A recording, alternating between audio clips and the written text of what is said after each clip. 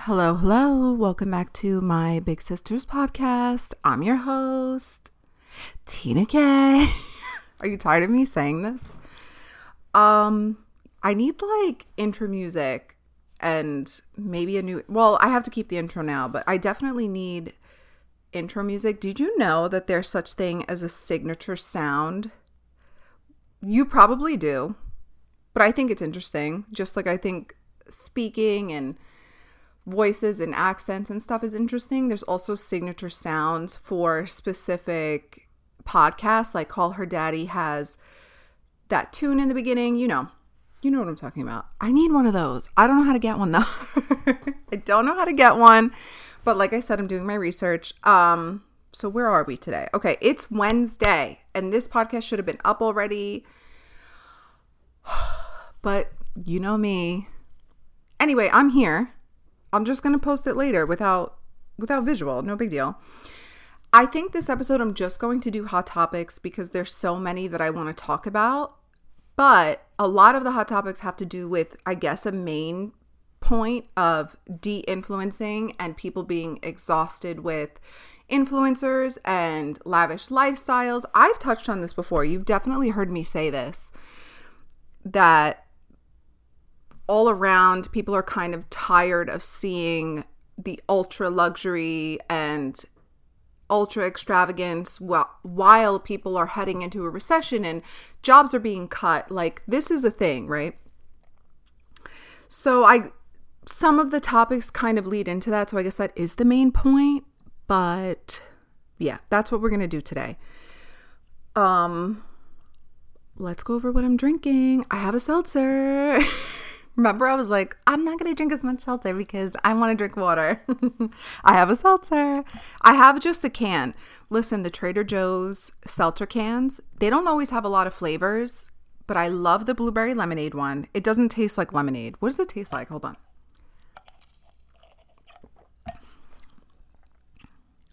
To me, it just kind of tastes like a little bit of lemon and seltzer. And they have another one that I haven't seen. I think it's like cranberry lime. That one's even better. But I like their seltzer. I love that they have the bigger bottles. I think it's like a liter bottle or a half-liter bottle it's 79 cents. Oh my God, the prices for food shopping. Trader Joe's prices pretty much look the same to me. Not on everything though, obviously, like eggs and stuff. But the eggs at Trader Joe's aren't as expensive as eggs in other supermarkets. So I think that's kind of their thing of what they're trying to do. They keep their costs down by not having a lot of other shit. They're kind of like going to a market, but more supermarket vibe to it, Did you notice that? They don't have like a lot of they don't have anything computerized or whatever. So anyways, their prices seem to be staying the same. I just want to throw that in there, that if you're not a Trader Joe's shopper, but you notice the supermarket prices are just out of control, maybe find a Trader Joe's by you if you have one. I know there's a lot, but their prices seem to be somewhat the same. Like when we were going to a market, oh my God, so expensive. Stop and Shop so expensive. And I do the Instacart too. The Instacart was expensive. Amazon Fresh. Like I do a lot of the online ordering because I just find that it's easier, But no, the prices were out of control and I was like, let me check out Trader Joe's because their prices might be the same, and they were. So if you've thought about that, that's my recommendation. Nobody asked, but So I'm drinking a Trader Joe's seltzer in the can. I love a fresh drink from a can. I don't know if that's gross, but I do. I use a straw with it though. And I have an iced coffee. I have it in my Wawa cup because then, it just doesn't melt as fast. I like the Starbucks tumblers, but holy shit, it just melts so much faster and then it's watery and disgusting. I have my Wawa cup and I'm drinking coffee that I made. Oh yeah, I told you. I have the cold brew maker. It's actually pretty good. My only complaint is I think my caffeine isn't strong enough because I've graduated to like really needing espresso. Just not a darker roast, but a stronger caffeine. So I'm going to look up if there's like a supercharged. Let me know. Someone told me Cafe Bustelo is super strong, but let me tell you, that is too bitter for me. Okay. I feel like that makes your pee burn, and it's way too bad. I used to drink that when I worked on Wall Street for obvious reasons. I don't drink as much caffeine now as I did then, but I feel like I'm getting close, especially in January. Holy shit. I'm finding it so hard to have energy because it's shitty every single fucking day lately. It's raining way more. Oh my God, I'm a ball of complaints. Let me drink some more coffee. I haven't been caffeinated enough today. All right, let's just get into it. 1, I watched the Ghislaine Max, is that how you say her name? Ghislaine, whatever. I'm going to say Ghislaine Maxwell interview. It was on, I think it was a British news show, right? So it's not as easy to find. I don't know. I thought it wasn't as easy to find. I thought I would be able to find it, but I had to go to YouTube. Thank God it was there, like the full version. I couldn't even finish the full version. Okay. I just couldn't. It was so boring. And I'm fascinated with the case because it's so deeply rooted into our American politics as well as the United Kingdom politics. Like, this runs so deep, this pedo ring. I also have a personal interest. And I told you, I was talking to a friend and I was talking to my boyfriend about this. I want to talk about how I have a degree of connection, not a close connection. I was not sex trafficked by them at all. No. But after discussing it with them, it's like not worth even talking about because that's how sketch this is. That's how deep and sketch this is. It's very creepy and weird, but I do have an interest in it because of that. And I want to know, I'm following the case. The fucking interview was so boring. I can't even remember who held the interview. I'm sorry, it was. And it wasn't boring because of the interviewer. It was boring because she is full of shit. She's full of shit. Okay. She was basically, I'll just give you the rundown. I didn't watch the whole thing, but straight off the beginning, I was like, this is just, it was very poor me. It was very entitled rich person not taking accountability. She basically misses her best friend, Jeffrey. And there was nothing to it besides her just saying that she didn't do anything and these people are responsible for themselves. And I think she also said something like, if they have a problem, they should blame the police. Like, what the fuck? I can't. It was so stupid to me. It was just that it was a shitty jail call with someone who had no information to provide, what was she going to say? In my opinion, you're already locked up. I think she has plans to get out sooner than the public would like her to be out. And that's why she's not going to say anything incriminating. I also believe maybe she held this interview as part of her plan to get out. And maybe somebody, not to I don't go deep into the conspiracies just because that's I've told you, that's a very slippery slope into the QAnon depths of the world. Okay. So I don't go that deep into conspiracy theories. I used to love them just because it's interesting to look for secrets, but I think her interview is partially part of her plan to get herself out. And maybe someone in a higher position set her up with this interview. And yeah, just to try to an attempt to put some things to rest. However, I think the British media, is that what it's called? The British media? I have to ask my friend. I think they don't fully have a grasp on how Americans take in media and how we question things. We do it completely differently. I think in the UK that interview will work. I do. I don't think that would work here. So that's my thoughts on it. I think it was meaning work as in try to push her narrative of she's innocent in all of this, especially because Jeffrey Epstein is dead now. No matter how he died, whatever people's theories are on how he died, or if he's still alive or whatever it may be, he's not present. Okay. Dead or alive, fake death, suicide, murder, whatever. That's another thing. She thinks he was murdered. I mean, come on. I feel like that one's fucking obvious, but, I have a pillow on my chair and I'm like fidgeting, of course. I'm trying to fit. I need a new chair. I'm trying to fit myself onto this chair with the pillow. Okay. She thinks he was murdered. Yada, yada. It's all the same shit that you would expect her to say.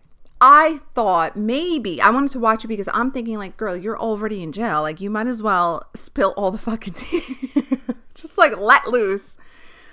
But no, I think she didn't say much that would be of interest to any of us or any type of truths, because I think the most honest thing she said was that she thinks Jeffrey Epstein was murdered. But I think she was holding back because she plans to get out. I know there was a document released about who their clients were, because they allegedly, I don't know what's been proven or not proven, so I have to say allegedly they were running a sex trafficking ring specifically to people in power or rich people, whatever. And I think part of this is like, well, who the fuck were the customers? Because we need to know, because if it was presidents, if it was people in charge, like we need to know that type of shit. And I believe a document was released, but so much of it was blacked out because it's considered to be, what's that word? Oh, I know you're screaming it at me. Confidential. It's considered to be confidential. So it's like, you really didn't tell us anything at all. And usually when something is blacked out of a government document, it means that if the public were to find out, the uproar and the negative side effects, the negative consequences to that would outweigh actually knowing. You know what I mean? Like that's how the Republic works. They can't, there's reasons they don't tell us everything. It's because society would just be a fucking disaster, you know? I mean, that's what they say. Who knows what the truth is? So the fucking interview was boring. It was boring. There was nothing in there that was like, oh my God, you would know about it. It would be profound information. And it's not. It was basically just her being like, I didn't do shit.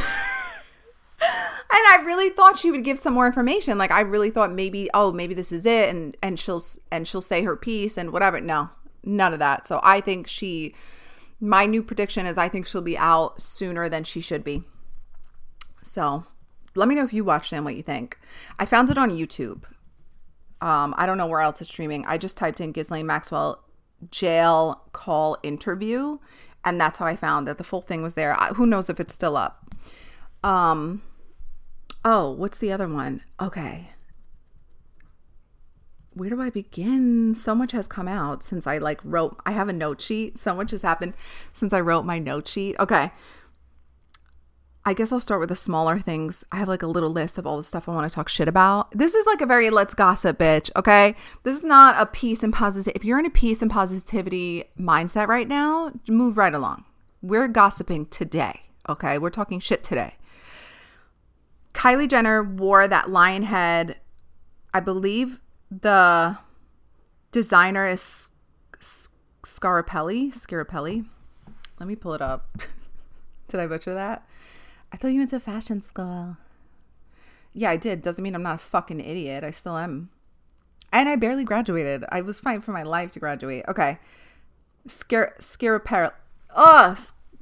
Scarapelli. Okay. The fashion weeks in, where is it? Paris and Spain are happening right now. And Kylie Jenner is in her luxury fashion era. She is like out and about. I guess she's done having the kids, and she's wearing, which I think she looks beautiful. I think this is good. Like, I like seeing this from her, even though it's a little bit dystopian, and we'll get into that. So Kylie Jenner wore that big fake lion head on a beautiful black dress to the fashion show. So I guess there's 2 points to this gossip. People are flipping the fuck out and saying that it promotes hunting. I'm sorry. I can't get on that.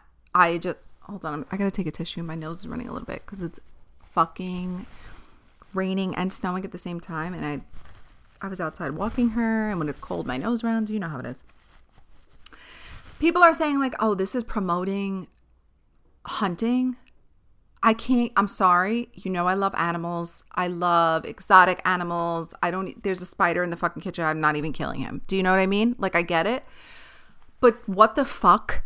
I literally have a fucking zebra leather coat. It was thrifted. Vintage, by the way.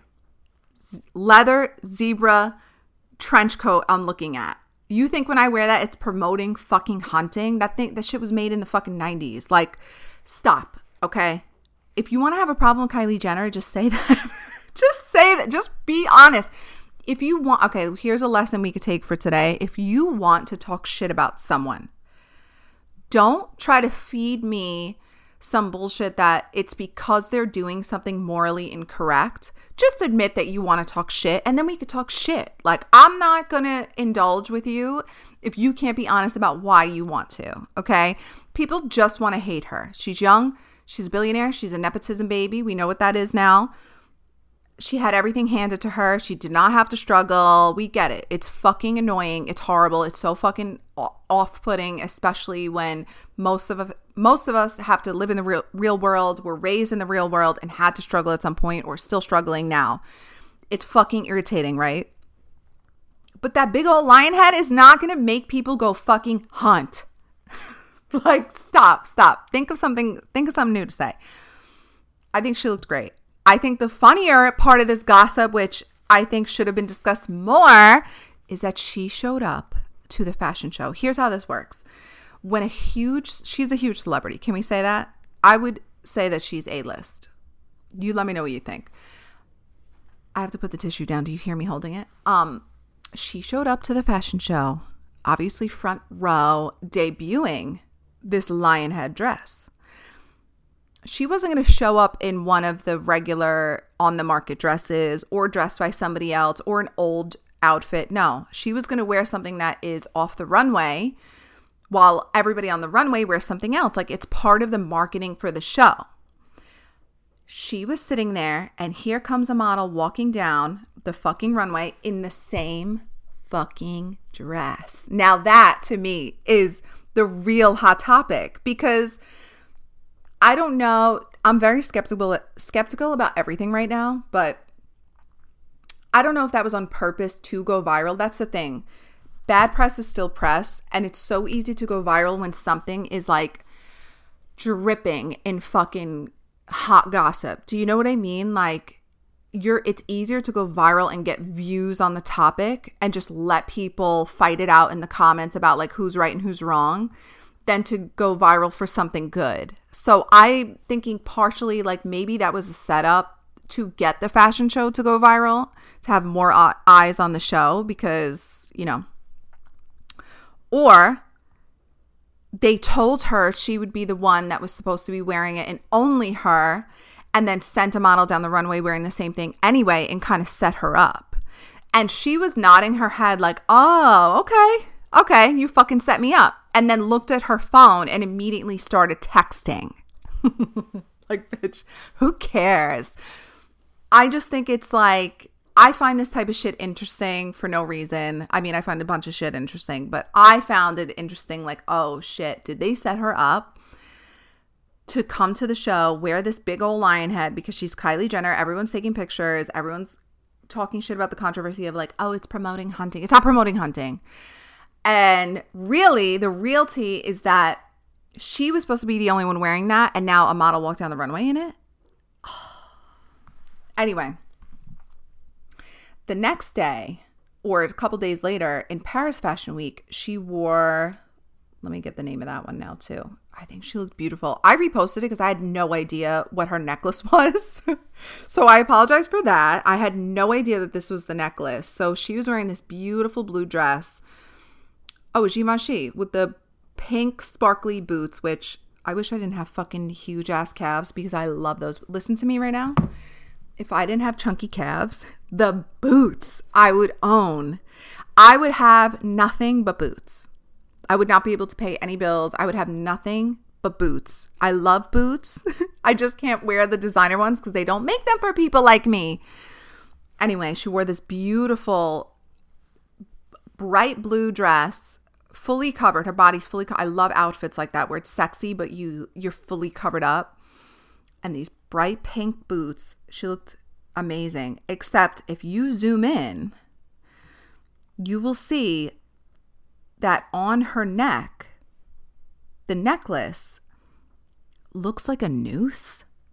That I was like, what the fuck? I didn't even know that. Because on her Instagram pictures, you would have to zoom in. Like at first glance, you're like, oh my God, those fucking boots are sick. But then when you zoom in, because people noticed it and started writing that up as well, then I was like, oh my God.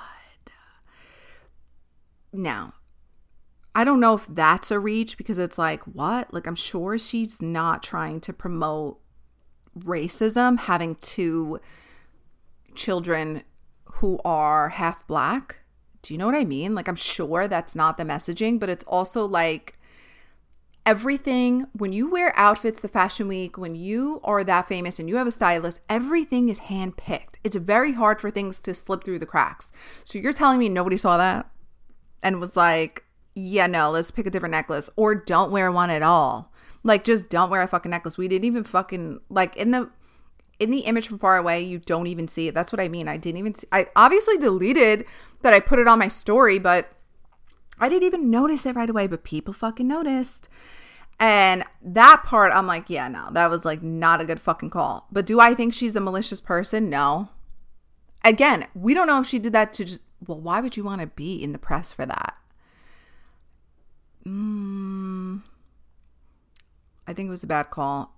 I also think they're going to, I mean, I don't know if she put out a statement, but I also think they're going to say some shit like, obviously it's not a noose, but when you zoom in close, it does. It looks a little bit like Glenn. It does a little bit. It does.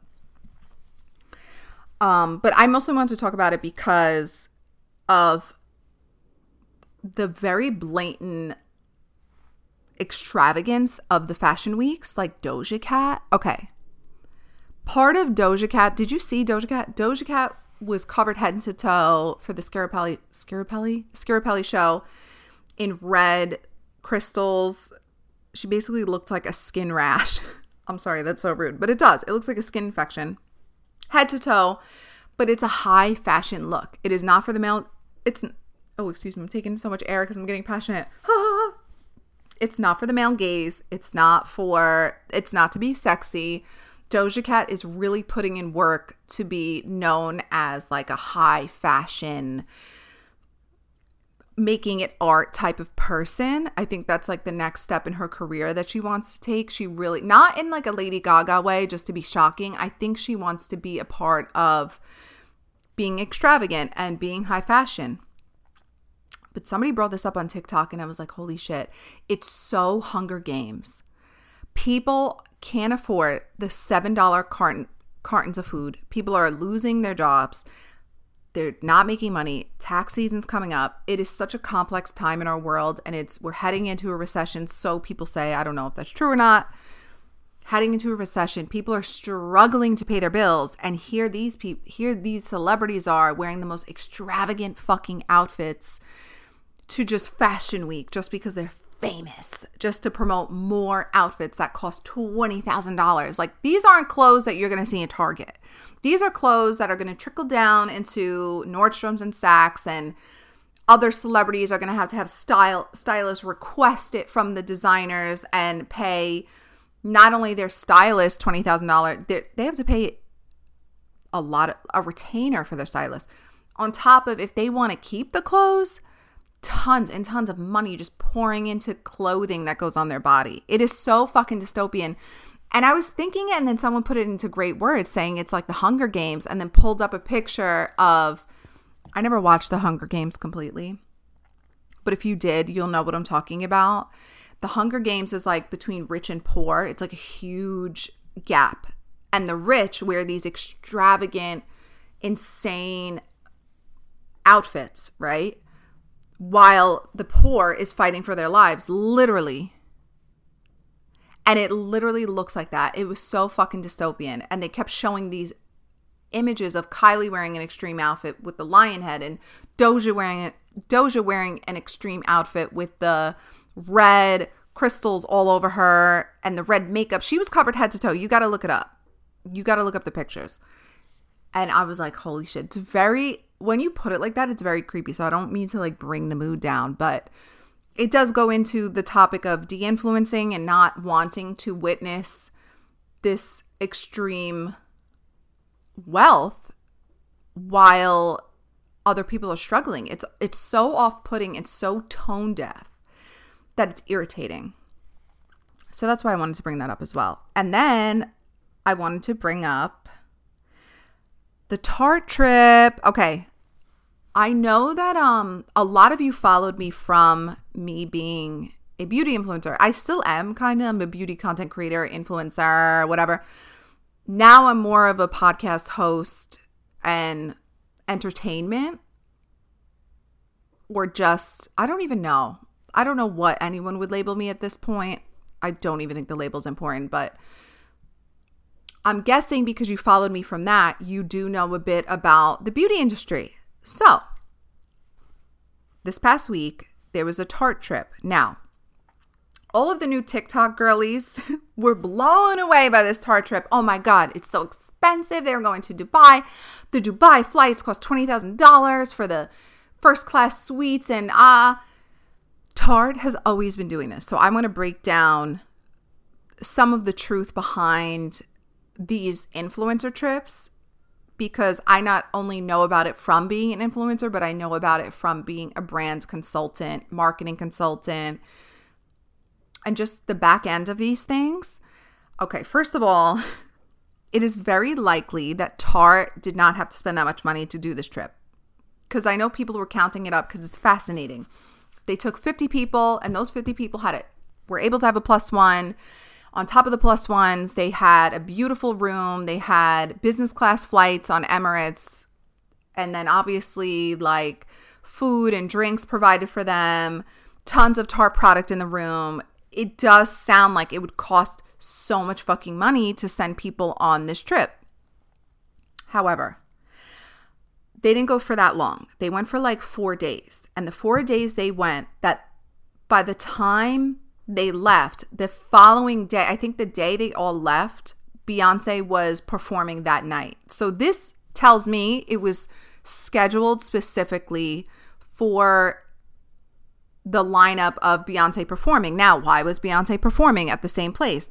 Beyonce was performing at the same place because they're opening a new hotel in the area. The is it the UAE?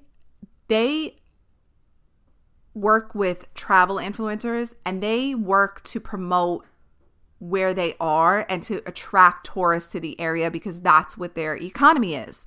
They don't have oil there. The economy is people traveling. Everything is luxurious. This is a type of trip you take once in a lifetime, if even that. Like, I don't even know if I could ever even go to Dubai. It's so luxurious. It's super expensive to be there. The hotels cost tons of money. It's for extreme opulence. It's not for like, oh, let's get an Airbnb in Miami. No. This is like next level, like above Bora Bora type of shit, right? So they need to attract a certain type of person to come there to float their economy. Now they're opening a new hotel that's going to employ tons of people. So they need to find ways to market it to Americans, to people around the world, to try to get them to travel to this hotel and spend their money there. How do you do that? What is marketing now? Marketing now is influencers. Social media is going to be the main form of marketing. Newspapers, TV, all that shit is irrelevant at this point. The best way that anybody would have to market their business, advertise their business, is through social media, meaning influencers. So I don't know. Remember, people were like, well, influencers it's dying. The bubble's going to burst. No, it's not. It's not, because it's the new form of advertising. It's never going to die out at this point. This is the new form, social media. However, I think de-influencing is relevant. It's going to be a different type of influencer, but we'll get to that later. So it's very likely that the people who handle the advertising for this hotel opening also worked with Tarte to bring out influencers to the same location and line it up for the Beyonce performance. Because right after the trip was the Beyonce performance. Two things were happening at the same time. It was, oh my God, Beyonce got paid I don't know if it was 24 million, 34 million. irrelevant. Over $1 million is like, okay, it's tons of fucking money to perform and have a private, quote, private performance at this new hotel opening. So right there, they probably got either free rooms or a major discount for these rooms for these influencers to go stay in. Now, I didn't look at every single influencer to see if they did like a room tour, because usually if you see an extravagant room tour on a influencer trip, it means it was part of the deliverables. And deliverables is the list of shit you need to do in your influencer contract with a brand, right? You have to deliver these assets of, okay, you need to do 1 room tour as a TikTok. You need to do 5 Instagram story slides showing the room, right? And make sure you say the name and post the location and that type of shit. So that could have been included, but with 50 influencers in one place, it really doesn't matter if they all do a room tour. You know you're going to see the room in the back and then being like, oh my God, the room. Like, oh my God, the room is so nice. Like, you know that's going, it's like free advertising, but it's not free. I think they did in exchange for the room. So they either got a very big discount or free rooms, because that's 50 fucking influencers. Put 50 influencers anywhere and it's going to get a lot of press, because that's tons of content. And then it's also like they're going to Dubai for the first time. You know they're going to shoot tons of fucking content. You know they're going to have tons of fucking pictures, and just no matter how you dissect it, there's going to be so much content that now the hotel doesn't need to do on their own. Do you know what I mean? Because think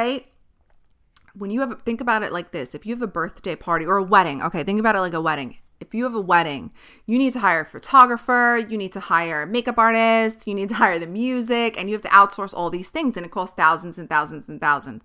The same thing goes for a photo shoot when you have a new product.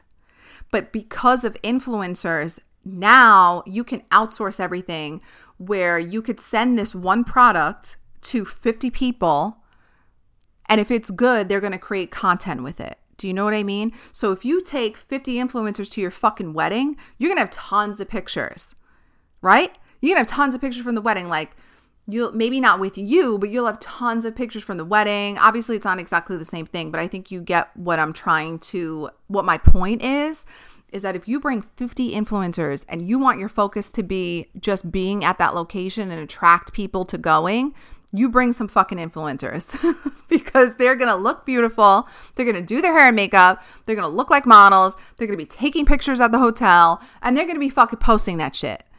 So this was like a win-win for both, for Tarte, the influencers, and this hotel and Dubai. Okay. So right there, I think they saved tons of money. Now the Emirates flight. I think they also got a deal with Emirates, because this is the thing as well. You may not know this, but or maybe you do, I'm not sure. A lot of huge companies and brands have a good relationship with airlines, even corporate jobs. Huge corporate companies will have like a deal with JetBlue. So whenever their employees need to travel place to place, they only fly JetBlue, and they'll get cheaper flights, but it's like having a subscription service. Like JetBlue can always rely on their corporate accounts to pay a majority of the bills, right? So it's likely, Tarte is a huge company. They've been doing trips for so fucking long. It's likely that they have a connection or an arrangement with Emirates. And that's how they were able to lock in all of these flights for 50 influencers. Hold on, I have to take a drink.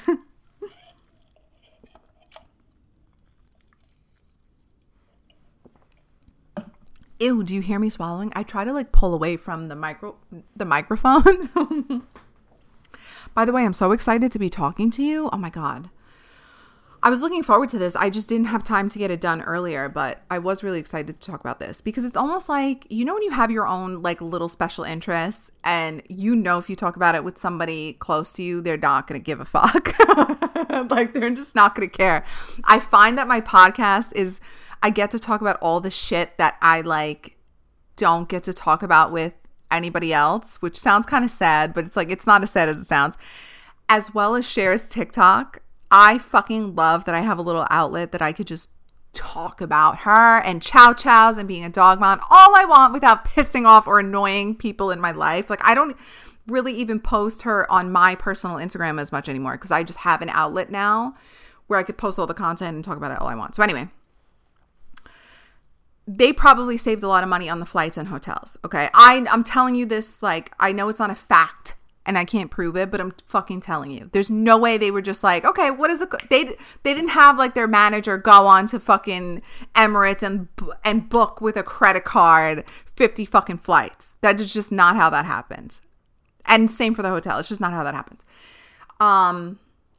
Additionally, another part of the conversation was all these influencers weren't even using Tarte products. Like, did they even make any sales? Like, what did Tarte gain from this?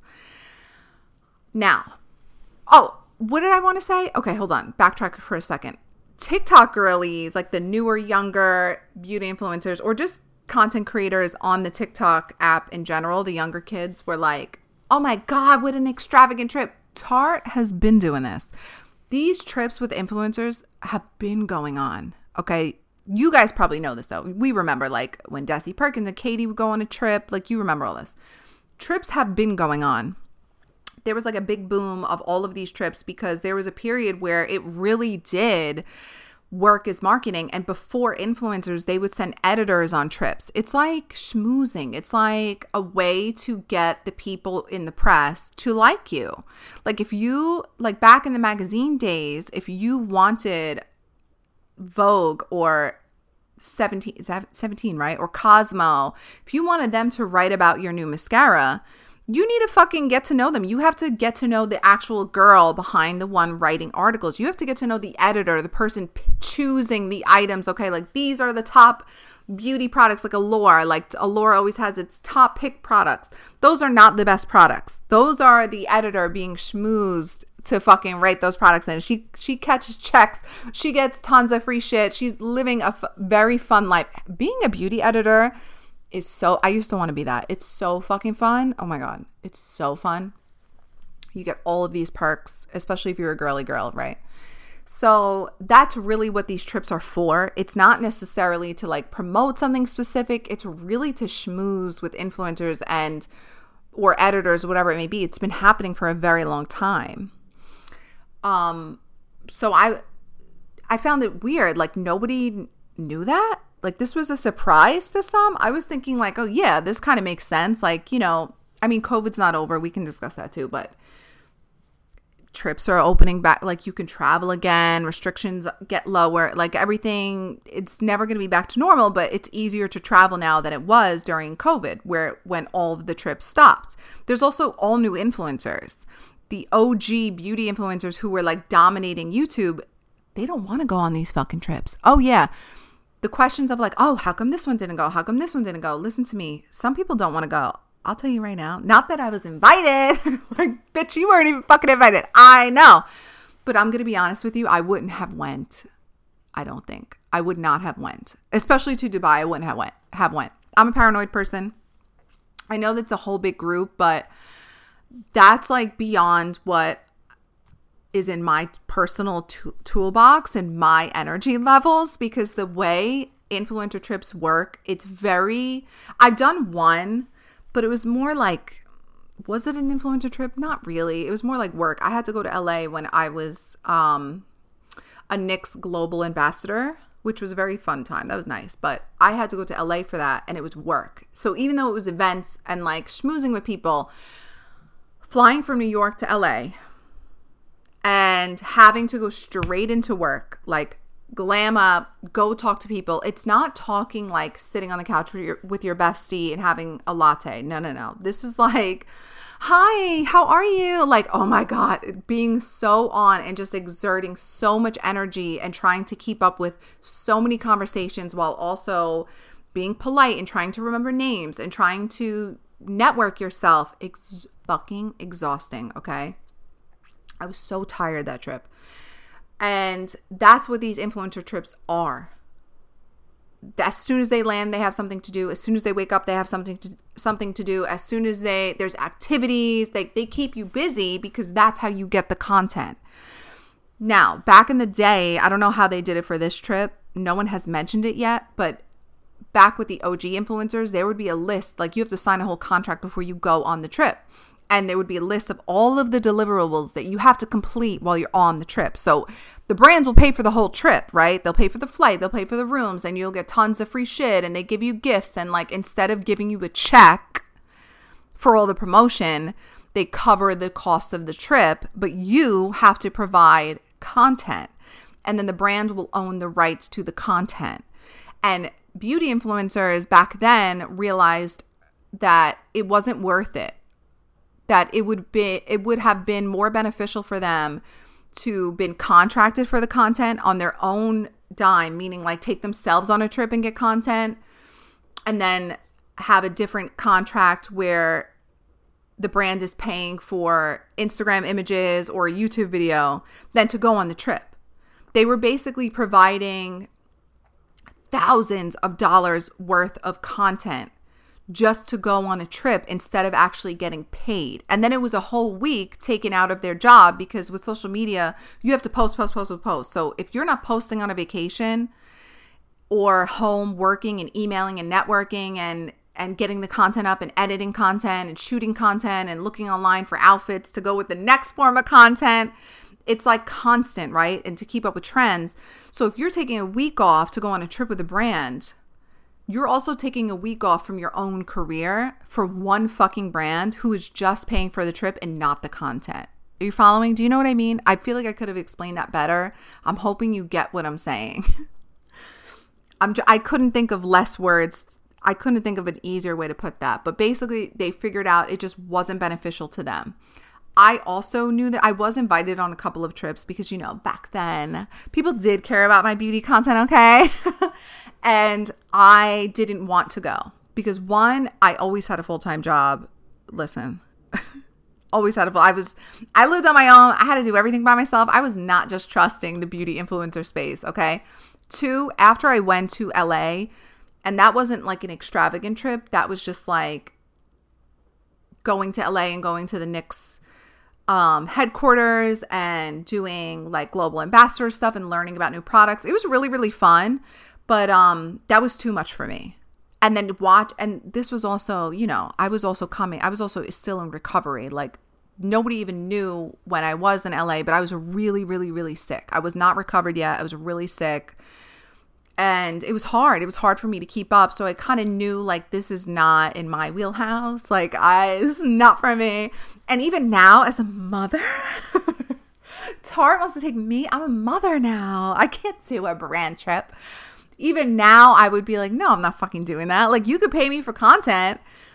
Happy to do the content. But I just, as beautiful as Dubai is, I would rather go on my own and experience it that way and do the things that I want to do versus having to network with other influencers. Not that I'm friendly, but that's what I mean. I could just network if I want to network. I could just make friends if I want to make friends. Instead of going and being like, you have to post this, you have to wake up at this time, you have to go ride camels at this time. Like, bitch, don't work like that for me. Okay? It does not work like that for me. I do really well now. I feel great. You know, I'm doing so much better. But I also manage my own expectations. Like, I'm also very aware of what I learned, what I can handle and what I can't handle and what's too much for me. But aside from me specifically, a lot of people know this, right? Like, there's big influencers who will tell you, I'm not going on those fucking brand trips because it's really not worth it. It's so much time and energy and it doesn't really feel as fun. I'm sure there's people who have that type of energy where they're like, oh my God, that was so much fun. It'll be an experience I never forget. But it's really not as fun as if you were going with your partner or your best friend or your family. It's not the same thing. The other side of this is, do people even want to see these influencer trips anymore? Which I have to agree with. I know that it's a great marketing opportunity. However, I just don't think it's going to land the way it used to. except it did kind of. So because of all of the press around it and all the questions of how did they pay for this and how come, the other part was there was the only black girl, I believe, was Monet. What's her name? Monet Michael. She's on TikTok. She's not she's on Instagram too, but she's a TikToker. My demographic is like my age, so I don't know if you know who I'm talking about. Beautiful girl. She's younger. She's like 24, I think. Big on TikTok. Absolutely. She makes great content. Like, she edits so nice. She reminds me of how Desi Perkins used to make content, like super creative, super curated, like very curated. You could tell she thinks about every little bit of the content she makes. She was, I think, one of the only black girls that was on the trip. Now, that is an issue because why did they only give this opportunity to lighter skinned people? It's a little bit like, were there no black influencers that you wanted to take? Like, why? There's tons of incredible black beauty influencers who make great content. Like, it's not a content thing. It's not a people decline type of thing. I don't know why Tarte did that. In the past, Tarte has released a new foundation where they made like 1 or 2 black skin shades, and it's just weird. Like, it's like, to me, it's very racist, it's very racially charged, and it's very controversial, and it's wrong, and to me it's like fucking bizarre, because it's like, what? Like, are we on the same planet? Like, are black people in the room with you right now? Like, do you see them or not? Like, I don't understand. It's just so fucking weird. It's also weird to me because holy shit. Like, okay, stop. You fucking know this is going to be brought up. Like, I would love to be in that meeting and just be like, why? Why? Like, would I have been fired immediately? Like, why? Because the other part of it is like, people are going to bring it up. They're going to say that. They're going to fucking say that. They're going to fucking say that. So why even do it or not do it? Do you know what I mean? Like, would you think no one was going to fucking notice that? Of course they're going to notice that. It was so blatant because it's a thing. Like, okay, it's a thing if you've been, okay, think of it this way, because I don't want to leave like anyone out, because I know everyone can relate in a certain way. But think of it this way. Like, when you go into a room and there's all men in the room, or if you go to a new job and there's all men at the job, don't you notice as a woman? It's the same thing. It's the same fucking thing. Like, black people are going to notice if there's only white people on the trip. What do you think they're not going to say? Like, everyone's going to fucking notice that. So which part is it? Are you stupid or you just don't give a fuck?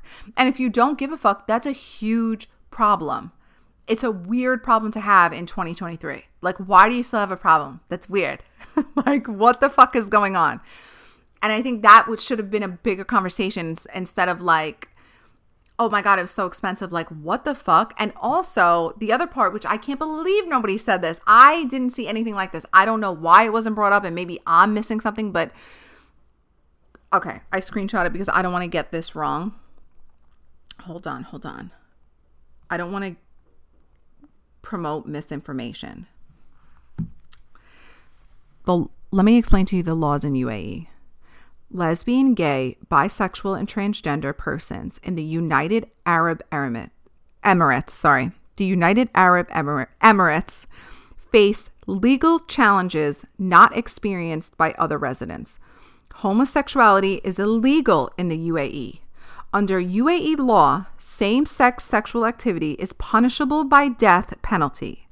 In compliance with Sharia, Arabic people are like, bitch. I'm Syrian, by the way. But I'm obviously like 3rd generation and don't speak any Arabic.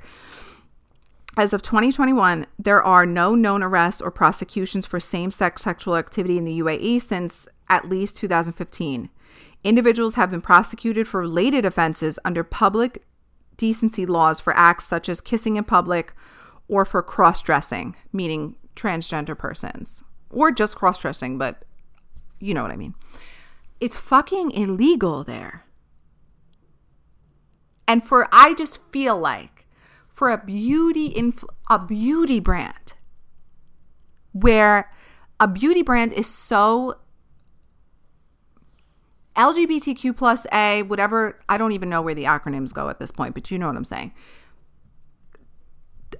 Beauty brands are it's so important to the LGBTQ community. It's so important. It's literally the way people get to express themselves if they want to wear makeup.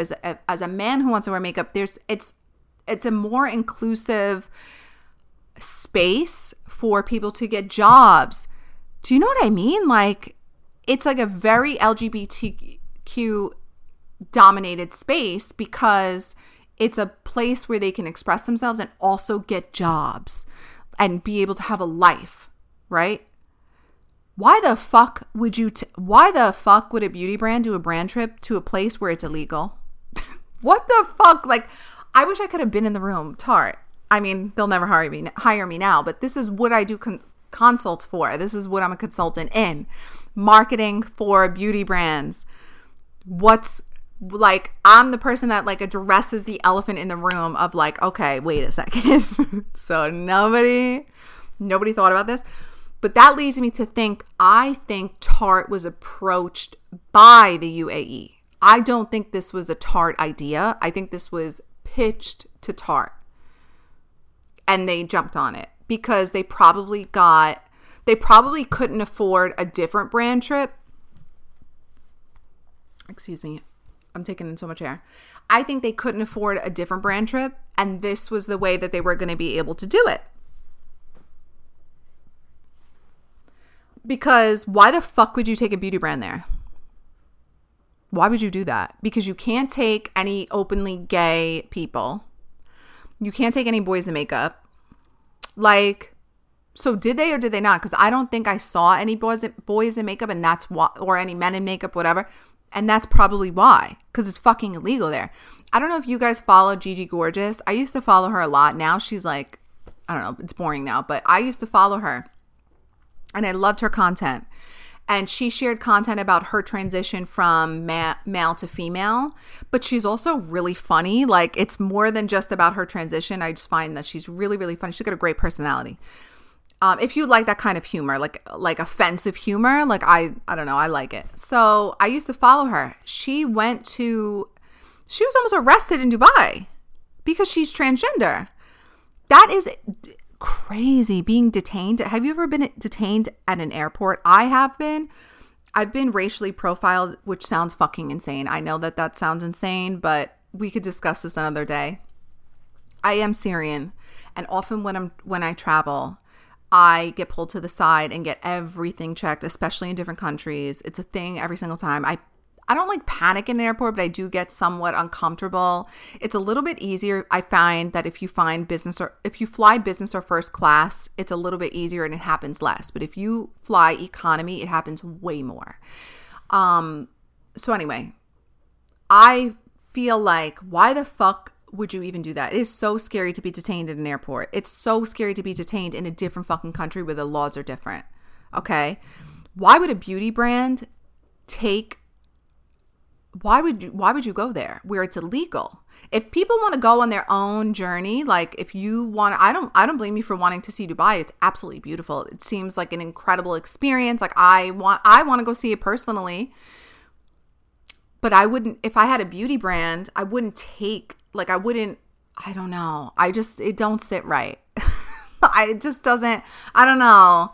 I thought that was very strange because so many LGBTQ, am I saying that the acronyms right? So many, right, in the community use Tarte.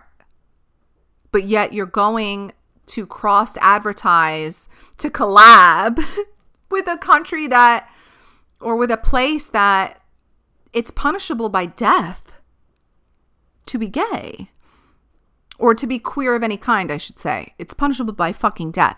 And maybe it says on Wikipedia that they haven't really prosecuted anyone since 2015, but how do you know that's true? How do you know that's true? You think they're going to put in the papers that they just killed someone for having a husband or a wife? You think they're going to put that? Like, you think they're going to promote that information while they're trying to get tourists over there? No, they're not going to say, they're not going to openly admit that. Come on. But still, that's very dangerous. I couldn't, that's the first thing I thought of. Like, wait, I thought, as soon as I saw the Tarte trip to Dubai, I was like, wait, I thought, and then I looked it up and I was like, yeah, I'm right. You can't be gay over there. Why the fuck would you bring a beauty brand? Like, I don't know. I think the reason they went is because I think they were invited to go. I think Tarte was invited to go and took it as like, oh, this is great. We could do a brand trip this start of the year. That's going to get so much press and we don't even have to come out of pocket for that. Obviously, they're going to come out of pocket. Like, they probably had to pay for some things and it probably wasn't cheap, but it was not as expensive as people were trying to count it up to be. And I think it was more so like a cheap version to market themselves, and it worked because the conversation is still going on, and now the conversation moved to, well, was anyone even encouraged to buy from Tarte since this trip? And I would argue that they probably did. It probably didn't spike as many sales as they wanted, because the influencers weren't using every single product Tarte. But that's another thing. You don't want to make it too curated. You don't want to make it too fucking obvious. You know what I mean? Like, ew. You don't want to fucking watch everybody just use Tarte now because they're on a Tarte trip. But it's also like, I think it's about delivery, because I feel like if say, I would never go, but say if it was me, I would be like, I'm obviously going to use all the free Tarte stuff. Like, they paid to fly me out here. I'm obviously going to use Tarte, guys, like, in my video. Like, let's see what they got. You know what I mean? I think there's a way to deliver it, but I don't think they gave these influencers deliverables. I think it was like, okay, if you want to come with us, come and, post what you want. Just don't post anything disparaging, but post what you want. Like, no biggie. So in that sense, they had the mind to be like, okay, we can't force them to do anything. But you didn't have the mind to be inclusive. And then I was thinking, were they scared to be inclusive because it's the UAE? I don't know. But if I was in the room, if I was a consultant, I would have been like, no, decline. Just don't do a brand trip. Find better ways to market the brand. And don't do a brand trip. Like, pass on the opportunity. Let some other fucking brand go. Because even if you got press, the press that they got at this point was, there was nobody black on the trip besides Monet.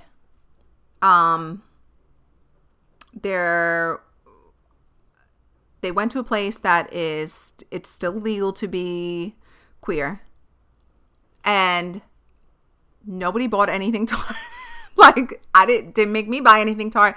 So the press was really not good. And then it's also uncovering when they were releasing a foundation and only made like 2 dark skin shades. So that's being brought back up on TikTok too. And then their response to that, I believe, was, well, we'll release them later. Like a fucking afterthought, which I always thought was weird as well. Like, it does not cost more. It is not harder. It is not more complex to make darker shades. When a brand doesn't make darker shades, flat out, they don't want to. Period. That's it.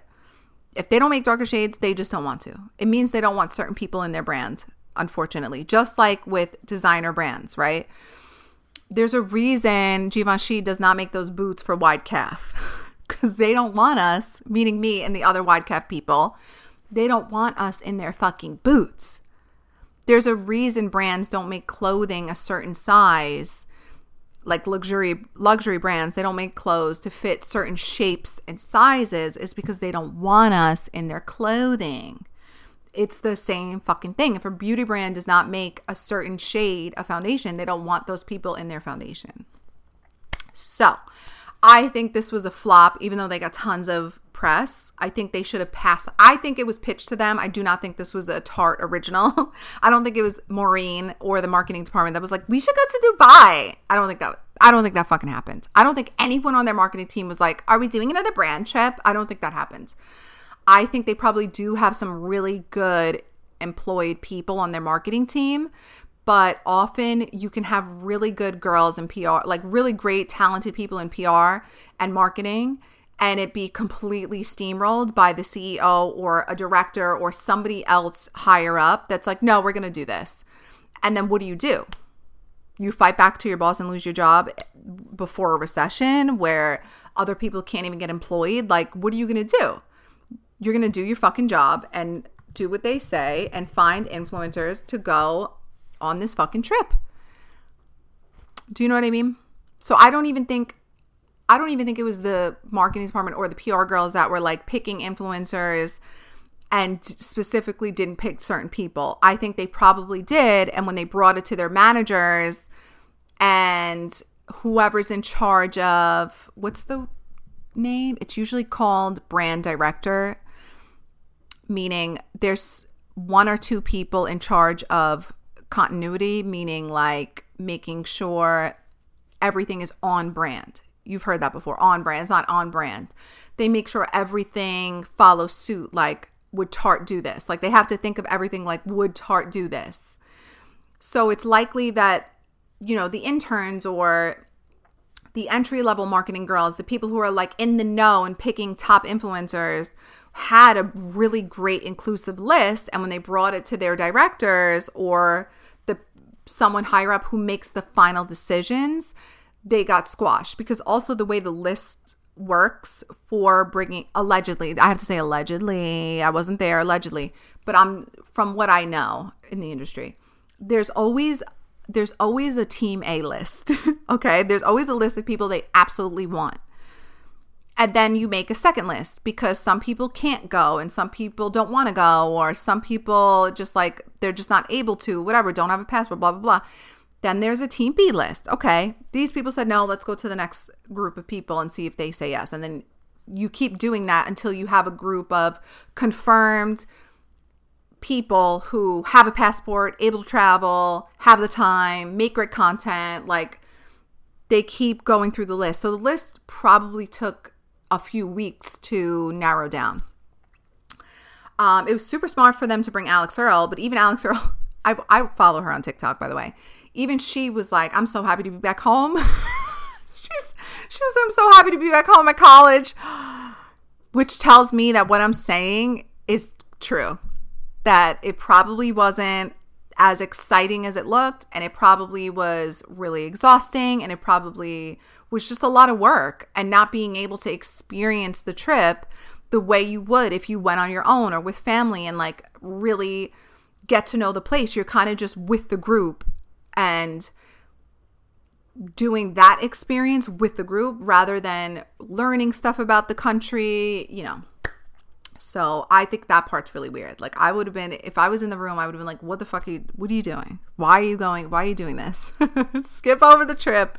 There's a bunch of other ways to market the brand on a budget in a successful way. Let's not encourage anything that's going to bring up the old news of how Tarte did not make inclusive foundations in the past. Remember, we're growing from that. Like, where did that go? Remember, we're growing from this. Remember, we said we're going to grow and learn from the experience. Where did that go? Because you didn't grow and learn. Remember, probably don't do a brand trip to a place where you can't even be inclusive. Do it somewhere else. Or maybe feed your own economy. How about that? Right? Like, people are struggling in this country. Is there a place you can go that would provide funds for here, for people who need it here? Or is there something you could do within your own community? Like, where is the Tarte headquarters? Is there anything they could do within their own community that contributes? Because I believe that would get great press. Like, why don't they do something? I have tons of ideas, but the point is, I found it very strange, and I found it like they totally missed the mark. Did they get press? Yes. But I think if you have critical thinkers, if you have a following of people, which is the beauty community, if you have a following of people who actually give a fuck about community and inclusivity and just a basic moral code of being a decent human being, this didn't fucking land. Because it didn't land for me. But I've been saying that Tarte Shape Tape sucks. I was taken off the Tarte. I literally have a Tarte fan on my desk. It's years old because I was taken off of their PR list because I think that the Tarte Shape Tape sucks. I think it's good if you're under the age of 17. I just don't think it's a good concealer past a certain age. I think that, maybe I was just using it wrong. I don't fucking know. I'm tempted to try it again just to see if I'm right. But I personally stopped using it. I don't like it. I don't think it's for everyone. I think if you have perfect skin, it does a good job. And I think there's people who still like it because there's people who like, their product and they don't try new stuff because they're a routine type of person. But I just don't think it's good. So I have said that before and they ripped me. I've been ripped off several PR lists because I've been honest about products for a very long time. So anyway, that's my take on this Dubai trip. I think that the issues were way bigger than just it's extravagant, because people are kind of tired of influencers, one, promoting overconsumption. Like an influencer going on and being like, you need this concealer. No, you need this one now. No, you need this one now. It's getting exhausting, and it's getting like, okay, wait, why? There's a fine line between like enjoying someone and then like, okay, everything is a fucking ad and it's annoying. And I miss just like when an influencer's coming up and they're really raw and it's relatable, and people are getting really annoyed with the overconsumption and like, oh my God, you have to try this. And then you get it and it sucks. So I kind of agree with that. I definitely post like, oh, you need to try this. And I'll talk about shit that you need to try. But listen to me when I tell you I go through these thoughts in my head of like, what am I putting out? Because I wait to see if I actually really like something before I'm like, okay, yes, this is, because I look at it as an investment. How many times will you need to purchase this product, right? Like if I'm recommending something, how expensive is it? And if it is expensive, say the new face, because I definitely leaned into that and was like, I think you guys fucking need this shit. But I'll tell you why. The things that the new face machine, it's like this little device. I don't know if you've seen me post it before. The things that the new face machine can accomplish will keep you from getting injectables. Injectables they range from like $300 to thousands of dollars, and they last a year, sometimes less, sometimes more, right? They could also destroy your face. It's also toxins in your body. I've gotten injectables before. I've shared that before. And now I kind of wish I didn't get some of them. Not all of them. I like how, my Botox wore off now, but I do like how the Botox looks, and I do like how I did my lips. But I feel like I also didn't over inject. But I do regret getting jaw filler. You know what I mean? Like, but when I got the new face, it really changed the problem areas that I was experiencing without needing to get injections. I think I found them on sale for like $115 during Black Friday. So it's $115. You could use it every day. You do not have to repurchase it. It's not going to wear off in a year. I've had mine for years. I've literally had mine for maybe 4 years now. And you don't have to keep repurchasing it, and you don't have to put toxins in your face. So if something is expensive, I will literally filter through the thoughts of like, okay, wait, is it an investment, or am I just promoting a fucking product and for not really thinking about the consequences of that? Or like break it down per hour, right? How much do you make per hour? So how many hours is this new face going to cost you? I'll think about it like that. And because the new face doesn't expire, it's a rechargeable device, right? You sit on the counter, it's not going to wear out. It's not a technology like an iPhone where it needs constant updates. No, it's just a battery. You turn it on, you turn it off. And it actually fucking works. So to me, it was like, okay, this is obviously expensive. Please do not spend your money. If you don't have it, don't go into debt for this.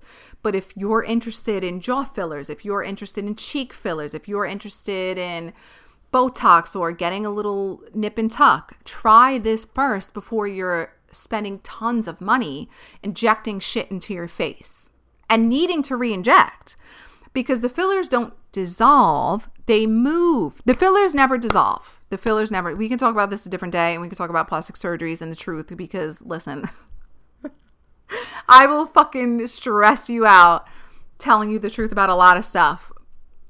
But the fillers do not dissolve. They move deeper into your fucking face, and they cause lumps and folds in different places.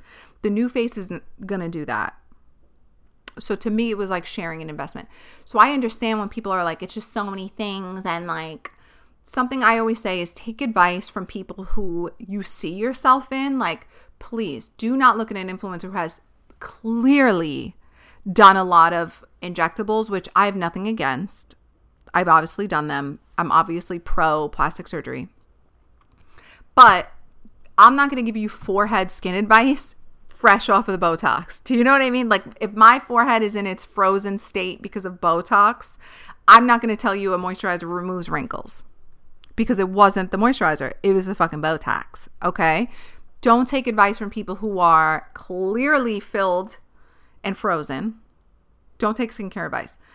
Now, if they have acne prone skin and they found something that got rid of their acne, then yes, like that's what I mean. Critically think about the influencers that you're following, because in order for them to maintain what they do for a living, they do have to promote. Like I have to do brand deals. I have to do, and I've been on the internet so long that getting an office job is like awkward. Like sometimes they'll look me up and be like, actually, we're going to pass.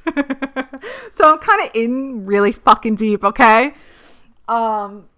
But I think there's a very ethical way to influence, you know, like I think that, I mean, a lot of people have a lot of shit to say about Amazon, but I think of it like everyone I know shops on Amazon. Like you're not going to stop.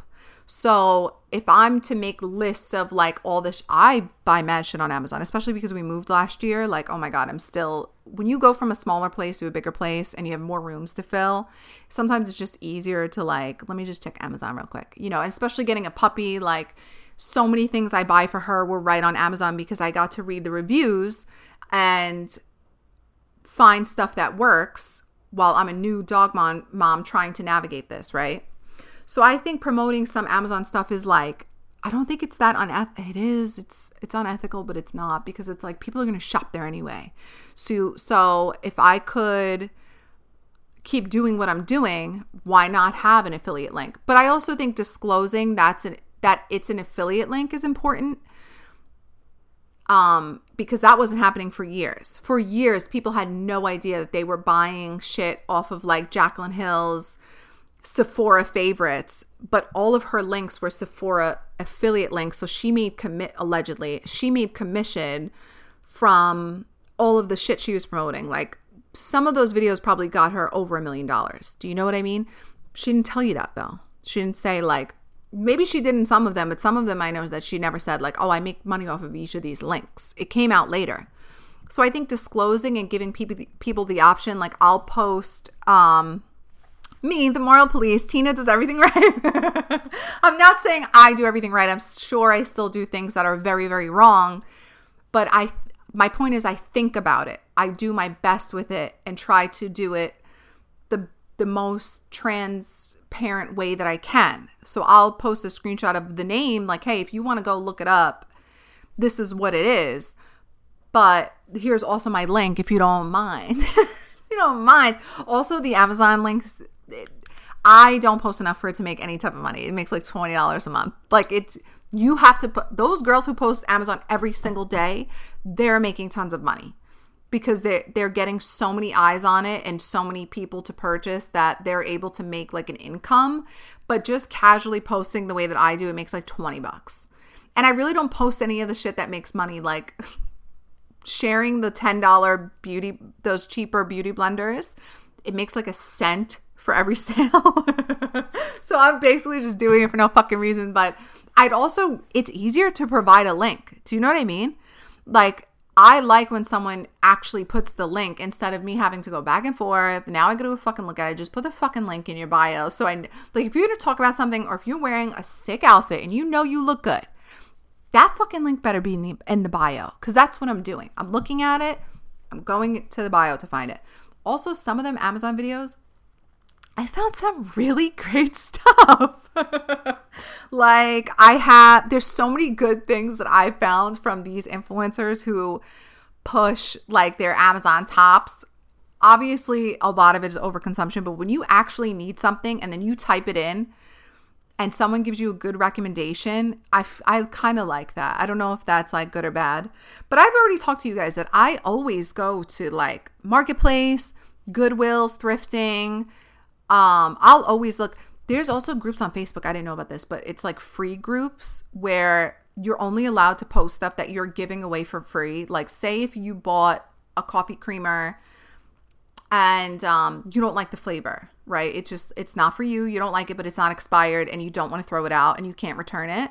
You could put in your neighborhood free group, hey guys, and like if it's your neighbor and you trust them and you like that flavor, you can meet up and give them do you know what I mean? It's like a community thing. And thrifting and Goodwill stuff and Facebook Marketplace is all very good for your community. So I do that as well. When I say I buy things on Amazon, I'm not like getting 40 packages a day like some of these videos you see. No. I mean, I basically just order my necessities like mouthwash, like just basic shit. And then also electronic things. Like I found stuff for the podcast that I want. I found lighting, you know what I mean? Like work stuff, really. It's an easy, a lot of stuff for share I find on there. It's like an easy place to find the things you need while also keeping track of what you purchased. Like if I forget the name of something that I used for her and I really liked, it's on my account. So there's a lot of convenience to it as well. And busy people don't have fucking time to go to thrift stores and Goodwill. And like, if you're working 40 hours a week and you got kids, I don't expect you to be scrolling fucking Facebook Marketplace to find the shit that you need. I understand that you're logging into Amazon and like, oh, perfect, it's right here. Let me order these wipes real quick. It takes 2 seconds, right? Like if you need something, but you're working your ass off, you got kids, you're busy, you're trying to do stuff, you don't have time to go to the store. You just real quick type it in. Oh, look, top seller, baby wipes. Let me just it'll be here tomorrow. So it's about convenience as well. And I just think there's an ethical way to be an influencer and recommend things versus like oh my God, what happened? Oh, there's a new scandal right now. We should talk about this then. Okay. Talking about ethics and being an influencer. Oh my God. And I've spoken about Michaela Nogueira before. Am I a Perez Hilton? Like, leave this girl alone. I know that so many people talk shit about Michaela and like it's enough already, but what did she do today? Okay, was it today or yesterday? Oh my God, I have to pee kinda. What did she do? When was it? Okay, 22 hours ago. She posted an ad on her TikTok that has 14.4 million followers. She posted an ad for the L'Oreal Paris Telescopic Lift Mascara. And in the video, she very clearly used the mascara, cut out, put on very natural looking little wispies. Well, allegedly she did. She has not. She said she didn't, but it looks like it. In my opinion, it looks like she added falsies, like false lashes, to the ends of her lashes to make the mascara look like it literally just added lashes to her eyelid, right? And obviously it went viral because people are like, wait, girl, did you just fucking add lashes and try to tell me that it was the L'Oreal Telescopic Mascara? And if you scroll down to the caption, it's a fucking ad. It says L'Oreal Paris partner. I don't know if it says ad on it. Hold on. Does it say ad in the video? No. It says L'Oreal Paris partner. It's tagged L'Oreal Paris USA. And she stitched the video, meaning like she used someone else's video to create her video with. Oh my God, please join TikTok so you know what the fuck I'm talking about. She stitched the video to make her own review. Both videos are an ad for the mascara, right? Okay, fine. It doesn't say ad anywhere on here, but it does say L'Oreal Paris partner.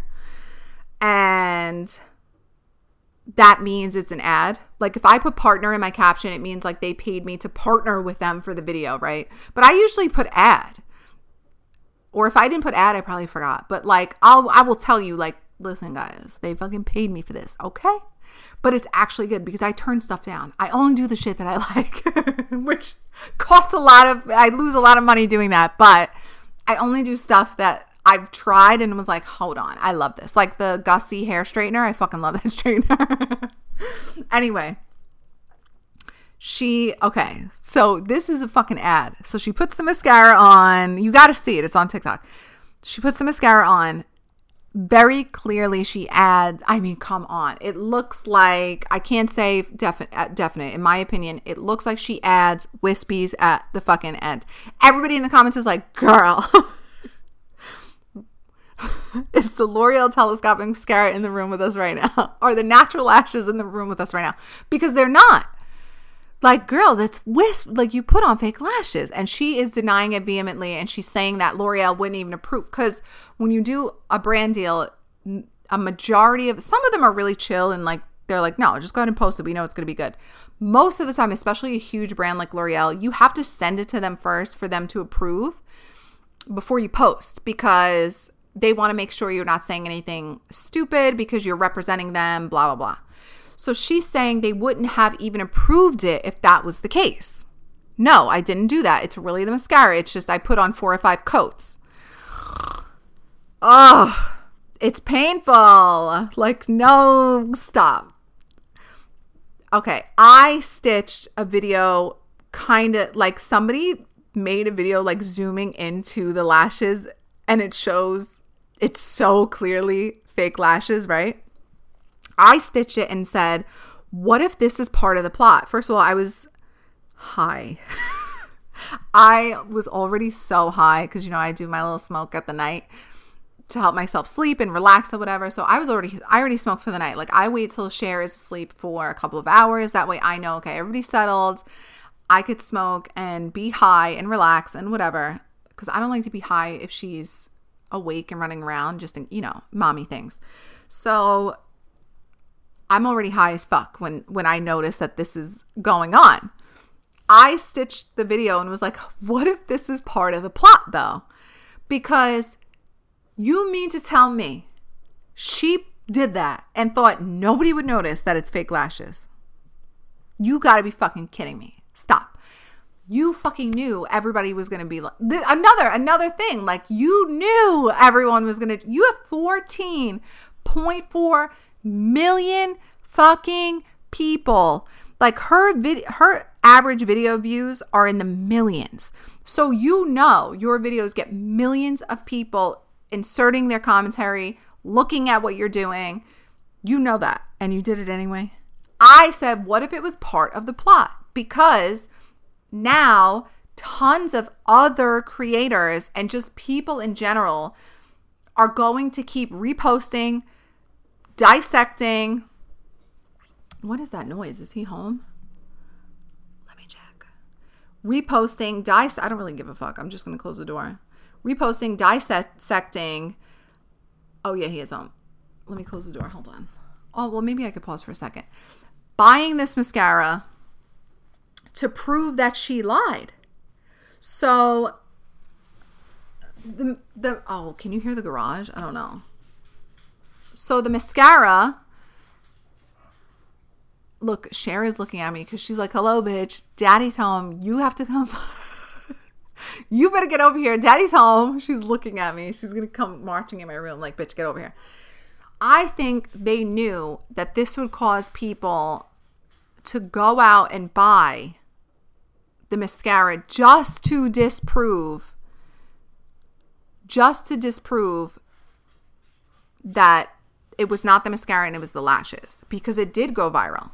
I want to know, well, I don't know how we can check. Can you hear the fucking garage? Hold on, let me pause it and come back. Hello. I had to take a break because my boyfriend came home early. And I'm sure you know how it is, like trying to do something, you know.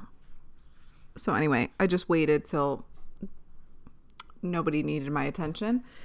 Where did I leave off? Michaela and talking about de-influencing and the lying. Okay, I don't even know if I got to, okay. I think I was explaining what happened with Michaela Noguera, right? She posted the paid ad. She didn't write ad. She just wrote L'Oreal partner. Clearly, allegedly. I just want to say clearly, like clearly it's a false lash. but I don't think legally you're allowed to just say that just because it's a paid advertisement. Anyway, in the time that passed, I was obviously on TikTok and checking up on the situation. A few things have happened since I was recording a couple of hours ago to now. So here are the updates. I didn't know that in the UK, it's illegal to use false lashes for a mascara advertisement. I saw a TikTok about it. As I watched the TikTok, I was thinking, I've seen this before. So I want to Google it. Let's Google it. Is it illegal to use false lashes in a mascara advertisement?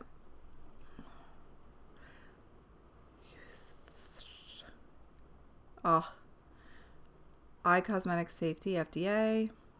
Mascara adds thick lashes, fine print. The ruling concluded that Maybelline L'Oreal USA brand should discontinue the use of lash inserts in mascara ads or disclose their use. Yeah, I thought I heard this before because back in magazine articles, like remember Allure magazine, before, when there was a lot of makeup advertisements and commercials, maybe it's Maybelline, like stuff like that, they would use false lashes in place of the mascara. Then there was a class action lawsuit because it's clearly misleading. You're not going to get the look of false lashes or lash extensions of any kind from just a mascara. People who have longer lashes will get amazing results from mascara, but mascara still can't add lashes to your face. Like that's just not what it's going to do. So they made it illegal in order to do that because it's super misleading. Now, as far as I don't think Michaela responded yet. You know who did respond? Jeffree Star. And I quickly, as I was like waiting to come back to recording, I posted it on the podcast Instagram at My Big Sisters Podcast on Instagram. I posted what he tweeted. I'll just read it to you here now too in case like that story expired or whatever. Jeffree Star tweeted, "I'll be back to reviewing makeup products next week. These fucking bitches can't stop lying to their audiences and it makes me sick," in capital letters. I'm reading it in his voice because, if you've ever followed him or seen any of his content, he's super dramatic. So I'm thinking he's saying it like, "I'll be back to reviewing makeup products next week. These fucking bitches can't stop lying to their audiences and it makes me sick." Okay, am I a fan of Jeffree Star? No, I wouldn't say I'm a fan. I was though. I actually met him. It was probably it was before I was an influencer. So it was probably like 2014 at IMATS. And I loved him from MySpace days. Like that's when I was a fan, like way before anyone even knew about exposing people. And I was very I'm an ex-emo girl. Like I used to be emo. I used to be into everything that was rebellious and shocking. Like that was very me. I didn't really dress any specific way. I kind of always dress how I dress now, like I think I used to wear things like a dress and dunks to school, and I was still kind of girly and whatever, but I was into emo music and the MySpace vibe. Like I loved MySpace so much. So I was a fan then, right? I think I even have a picture with him in my phone from like 2014. Then when he started doing makeup reviews on YouTube, because he had his makeup line well before he started making YouTube videos about it. Then when I was watching his YouTube videos, I call bullshit on a lot of it. And I know there's a whole discourse of, well, he's the only one that does honest reviews because he's so rich he doesn't need to lie, which is very true. I'm sure that he is honest in a lot of the reviews. However, I just think that a lot of it is it's very phony, dramatic, just to get a rise out of people. Because if there's one thing Jeffree knows how to do, it's market himself. He knows how to stay shocking in order to stay in the press, in order to stay relevant. Even if he's not relevant, he knows how to still have his name posted somewhere, right? He knows exactly how to inject himself into conversations.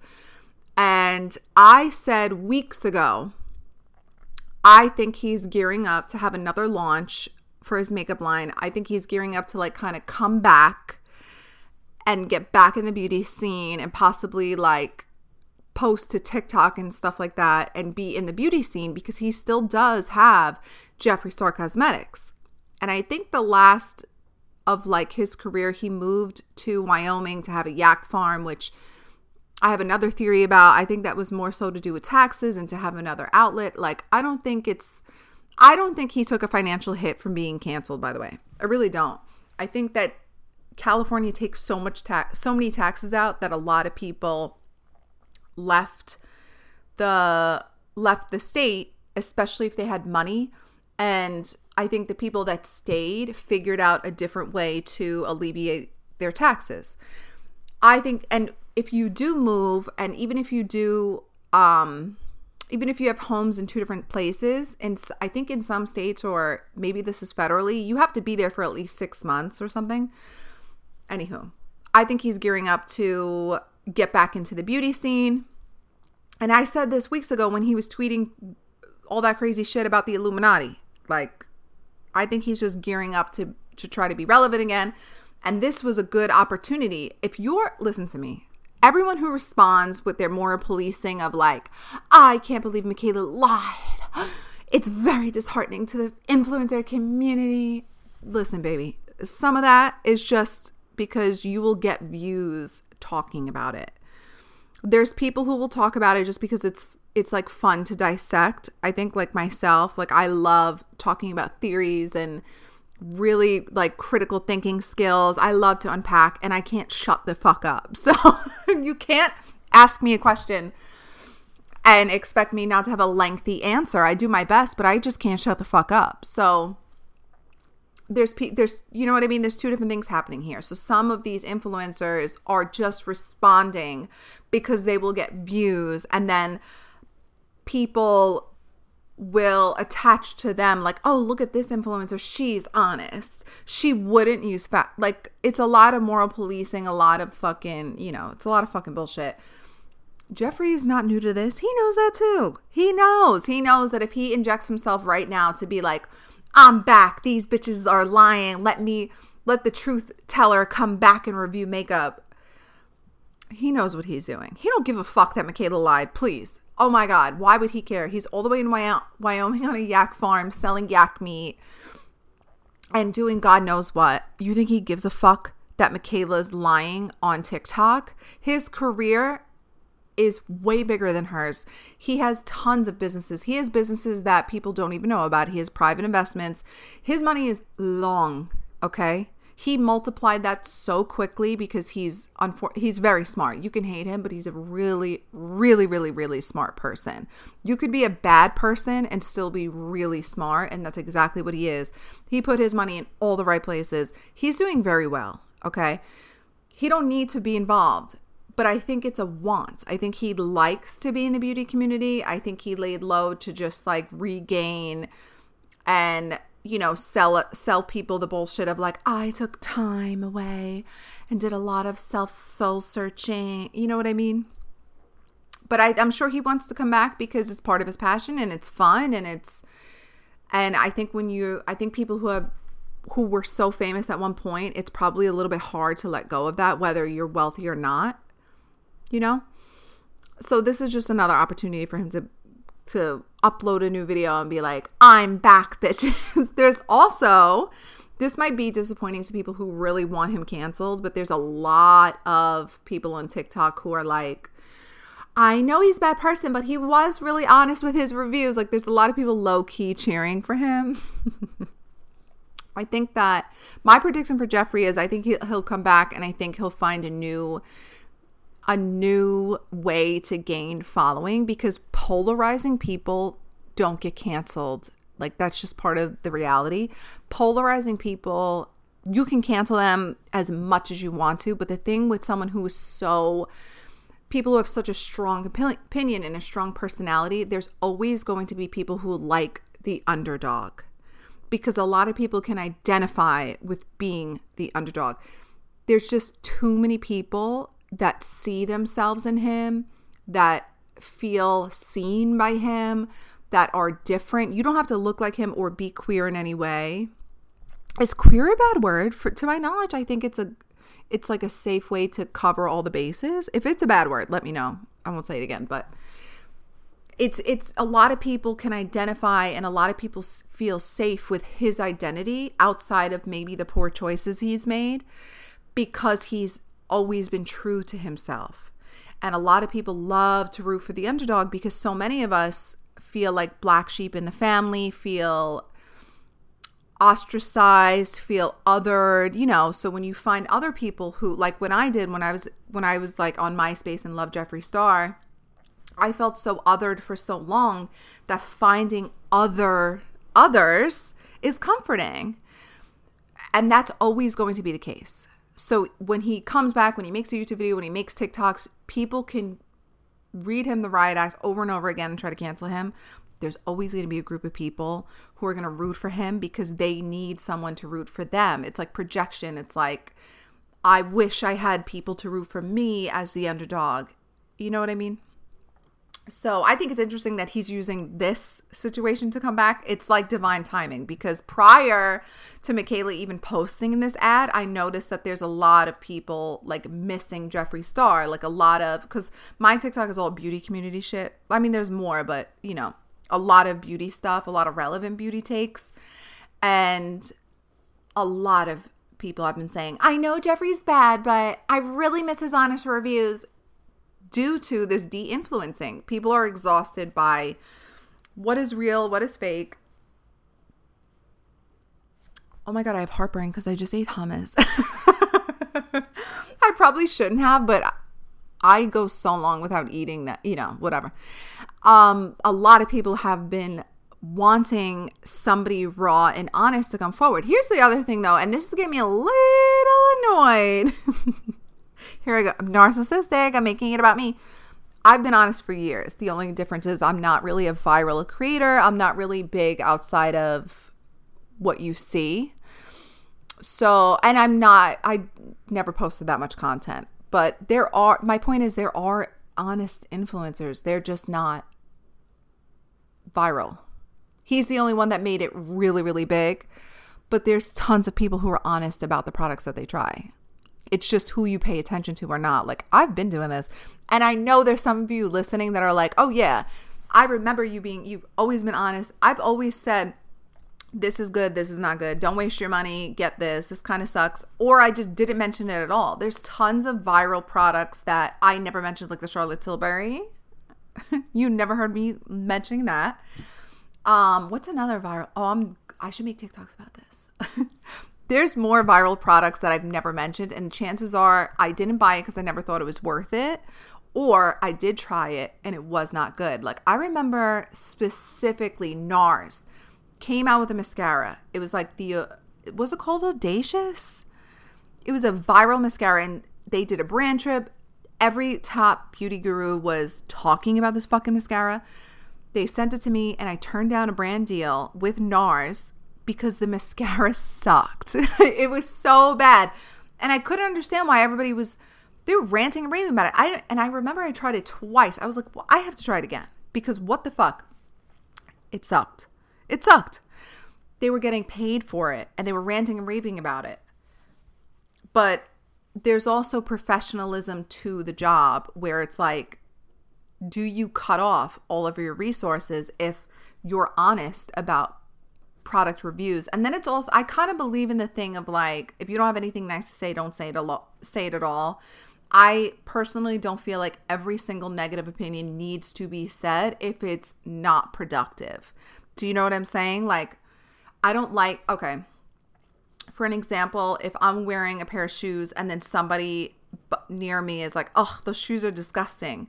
It's like, okay, one, I didn't ask, and that was very unproductive. Like, what is that going to do? Clearly, I like them. So thank you for inserting your opinion, even though I didn't ask, nor do I give a fuck. That was just rude for no reason. I kind of follow, that's one of my personal moral codes. So I do kind of steer away from like purposely going on the internet and being like, this product sucks. Obviously now it's a trend to do that. and I understand because people are so exhausted by the overconsumption of too many beauty products and everybody raving about the same thing and stupid products going viral. Like, are these things really good? I get it. But for me, if I don't love something, I just don't really talk about it. Like, if I'm not talking about someone, if I'm not posting something, if I'm not buying something, it's probably, like, for instance, Road Skin Beauty. I'm obviously, is it Road Skin or Road Skin Beauty? I don't know. Obviously, I'm super into skincare. I'm always posting about skincare stuff and sharing what actually, that's another thing. It takes time. Like, brands want you to post skincare the next day. Like, I'm not going to know if it's good until a month or two to see results. So anywho, Road Skin I never bought from. I don't like their business practices. I don't like what they had a whole situation where a smaller fashion business was called Road and they were doing well, but they obviously weren't as big as Hailey Bieber, and they didn't copyright their name in the cosmetics category. However, when it comes to social media, for Hailey Bieber to have a brand called Road and then this small fashion business who is doing okay, but they're just, they're not Nordstrom, like they're not Fashion Nova, but they're a really inclusive fashion line that was like practicing sustainability with clothing. Like, they were doing a lot of good things, but they're not Hailey Bieber.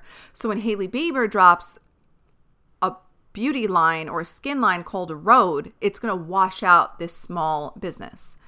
And they had proof that Hailey was aware of Road, the fashion line, because I believe they like reached out to buy the name or something like that. And then Road rejected it and was like, no, it's ours first. We spent years. Listen to me. And I have to talk to you about this because I've had an experience like this. It costs so much money to trademark something. And it costs so much money to just build a business and packaging and branding. It's not cheap, especially if you want something to be of value. If you want something to look professional, it is so fucking expensive. So I can understand a small business being like, no, like, I'm not rebranding now. It takes so much time and money and resource. It's too much. It's not worth it. Obviously, Hailey dropped her line anyway. Now she has Road Skin and we never hear about this fashion line. To me, I just feel like I have a hard time with nepotism. I had a hard time with people. This is like a self journey, but I have a hard time with people who are super privileged, like, or just kind of taking that privilege and not being aware or being tone deaf to it, or kind of steamrolling because they have that privilege. And obviously these are just ways of life. Like, there's nothing you can do. But to me, I just feel like it just didn't sit right with me.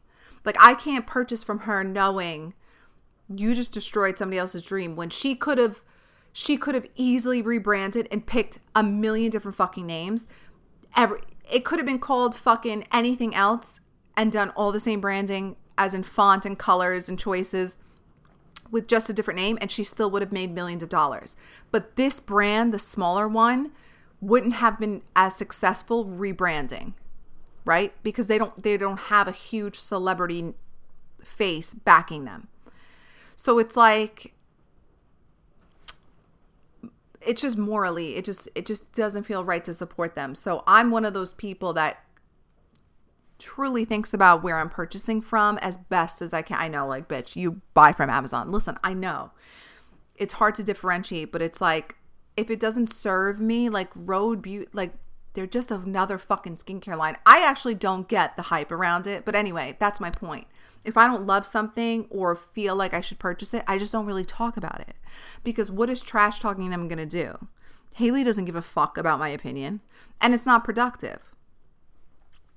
However, we are in a place of de-influencing. So I don't know. Maybe I will be sharing negative opinions. I am going to start a series on my TikTok, though, because I still do get PR.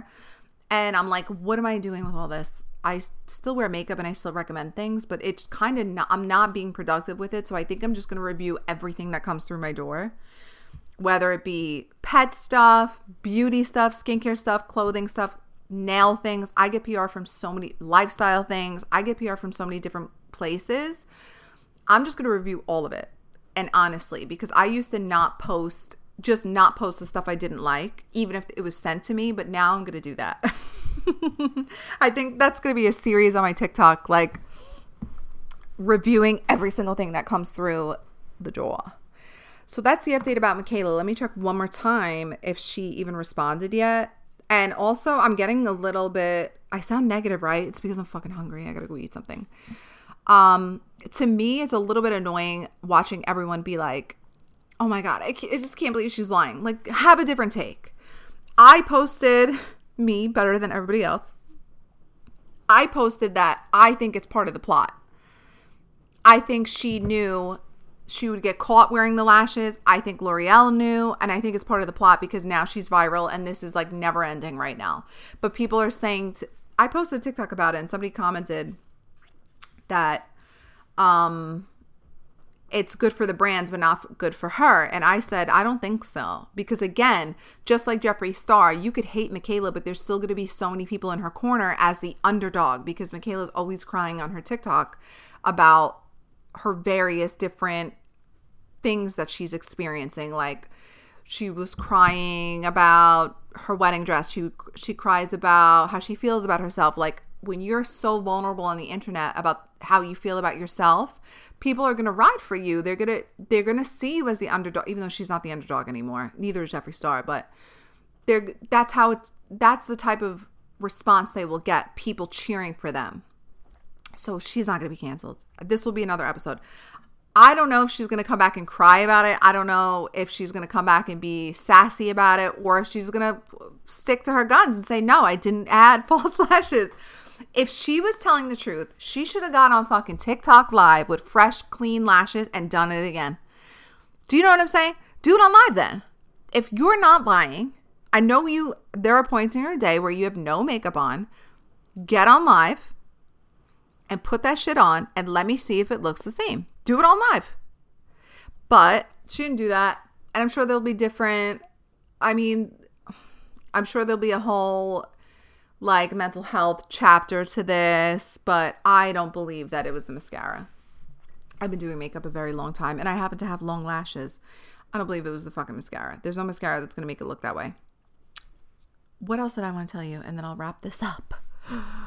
Pam Anderson book is coming out next week. I believe I mentioned this before, but I'm very excited. I pre-ordered it for an audiobook because I have a little bit of trouble reading. And not that I can obviously fucking read, but books and reading, it makes my fucking eyes hurt because I'm missing a portion of my visual field.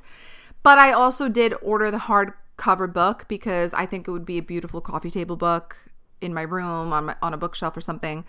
But I'm going to also listen to it on Audible. So I will take in the book and maybe we could talk about it if you're going to read it too. I'm really interested in her story because I think it's very overlooked. And what happened to her is a shame. I think a lot of what she experienced is just a lot of like telephone, like people made up their own narrative and it really fucking stuck. She didn't release that sex tape herself. It was stolen from her. She was in love. Yeah. So I think the story, I'm really curious to see what she talks about and where her life has been in the past few years, because she kind of like I think she went back to a farm and in Canada or something and just like wanted a peaceful life. But to me, that looks like a trauma response. Like this seems like she had such an exciting life and was having so much fun, and then all of this shit happened, then she went back into hiding. Also, I know that she really wanted to be an actress and that got destroyed by this sex tape being leaked. So I would love to hear more about what she's been doing in the meantime. And I actually love seeing that she's getting a lot of support and big brands wanting to work with her in a respectful way. And she's doing interviews. I just can't wait to see more. And I think there's going to be a Netflix documentary. So if you are going to read the book, please let me know because I would love to talk about it. I'm going to listen to it as soon as it releases. I think it's going to be January 31st. And then I'll have it on Audible and I'll start listening to it right away because I listen to all my books. I also started listening to that podcast. It's like celebrity memoirs. It's a podcast and these two girls will will read celebrity memoirs and then talk about it and unpack it. I think it's pretty good. Their voices aren't my favorite. But I'm sure my voice isn't anyone's favorite, but it's pretty good. I like their takes. I like that it's like a fast way to read a book. Maybe if you were curious about a book, but you didn't want to essentially read the whole thing, it's like I like things like that. Like, give me the short version. But I am going to actually listen to the Audible of Pam Anderson's book. I forgot what it's called. It's probably in my Amazon or something. What else do I want to tell you? Oh, and then we'll wrap this up. 2 more things. Julia Fox's apartment. Julia Fox did an apartment tour. She has a beautiful apartment in the city, but the apartment is basically just not the most aesthetic. And I love that she did that. I think the fully aesthetic homes, listen, I'm on the side of de-influencing, and I know I'm a content creator, but I fucking hate the over-curated. I fucking hate it. Everybody I follow is super raw, messy, not curated, on the fly. You know what I mean? Not over-edited. I like that. I'm really, really over the curated, needs to be perfect. But I've kind of always been that way. Like, I've never been the person that my hair has to be done, my makeup has to be done in order to leave the house. I look scary, okay? I don't need to look anything when I leave the house. I look awful. Sometimes it's alarming how comfortable I am leaving my house looking so fucking disheveled with frizzy hair and blotchy pale skin and just super unattractive. And I've always been that way. So I really appreciate it in others. It just feels more real to me, more authentic. So Julia Fox did this home tour and people are just going insane about it. Like, oh my God, she's just like us. And the house is basically a mess. But I don't think it looks dirty. It just looks like she's a mom who doesn't have time to keep the house tidy all the time. If you have kids without a nanny, without housekeepers, it's fucking a lot of work to keep a house clean. Even just me and Cher all day. Like, I'll put her toys away. 2 minutes later, they're all over the floor. Do you know what I mean? Like, I can't imagine how much worse it is with kids. And that's what her house looks like. And I think it's charming. Her apartment. I think it's charming. She sleeps in her living room. Her kid has a bedroom. She made sure he had a playroom. Like, she just has a bed in her living room. She don't have a couch. It's very charming. And some of it I felt like was a little hammy. Like, she was talking about, I don't need 30 million. I hate seeing overconsumption. And I hate seeing the hoarding of wealth. I think some of that might be pandering. I'm a big fan of Julia, by the way, but I think some of it was a little pandering. But maybe it's not. I mean, who's to say? Maybe she does genuinely feel that way, but I just feel like she's so passionate about being a mother. It's like a little contradictory that you mean to tell me if you couldn't make a couple million, you wouldn't take it? Yes, the fuck you would, because it would provide a better life. And listen to me. Someone gives me $30 million or more, because she says something like that, like, I don't need $30 million. Listen to me. If someone wants to give me $30 million, I'm fucking taking it. In a heartbeat, don't even need to think about it. I'm taking it. It's what you do with the millions. You can make, don't let people tell you that money is evil and you don't need money for happiness. Money absolutely equals happiness, because it means you can provide freedom. It means you could provide safety. It means you could provide healthcare, proper nutrition, medications. It absolutely, transportation. It absolutely equals happiness. Think about how many people you could help if you had all of those millions. So some of what she said was a little bit pandering to me, because like, girl, what? Critical thinking skills. You could do a lot of good. If you're a good person and you get millions of fucking dollars, you could do amazing things with that money. I already have a list. Okay, baby. I already told you. I have a plan and a list to win the Mega Millions. I know exactly what the fuck I'm doing. I know who I'm going to help. I know exactly what I'm doing. I know exactly where I'm going.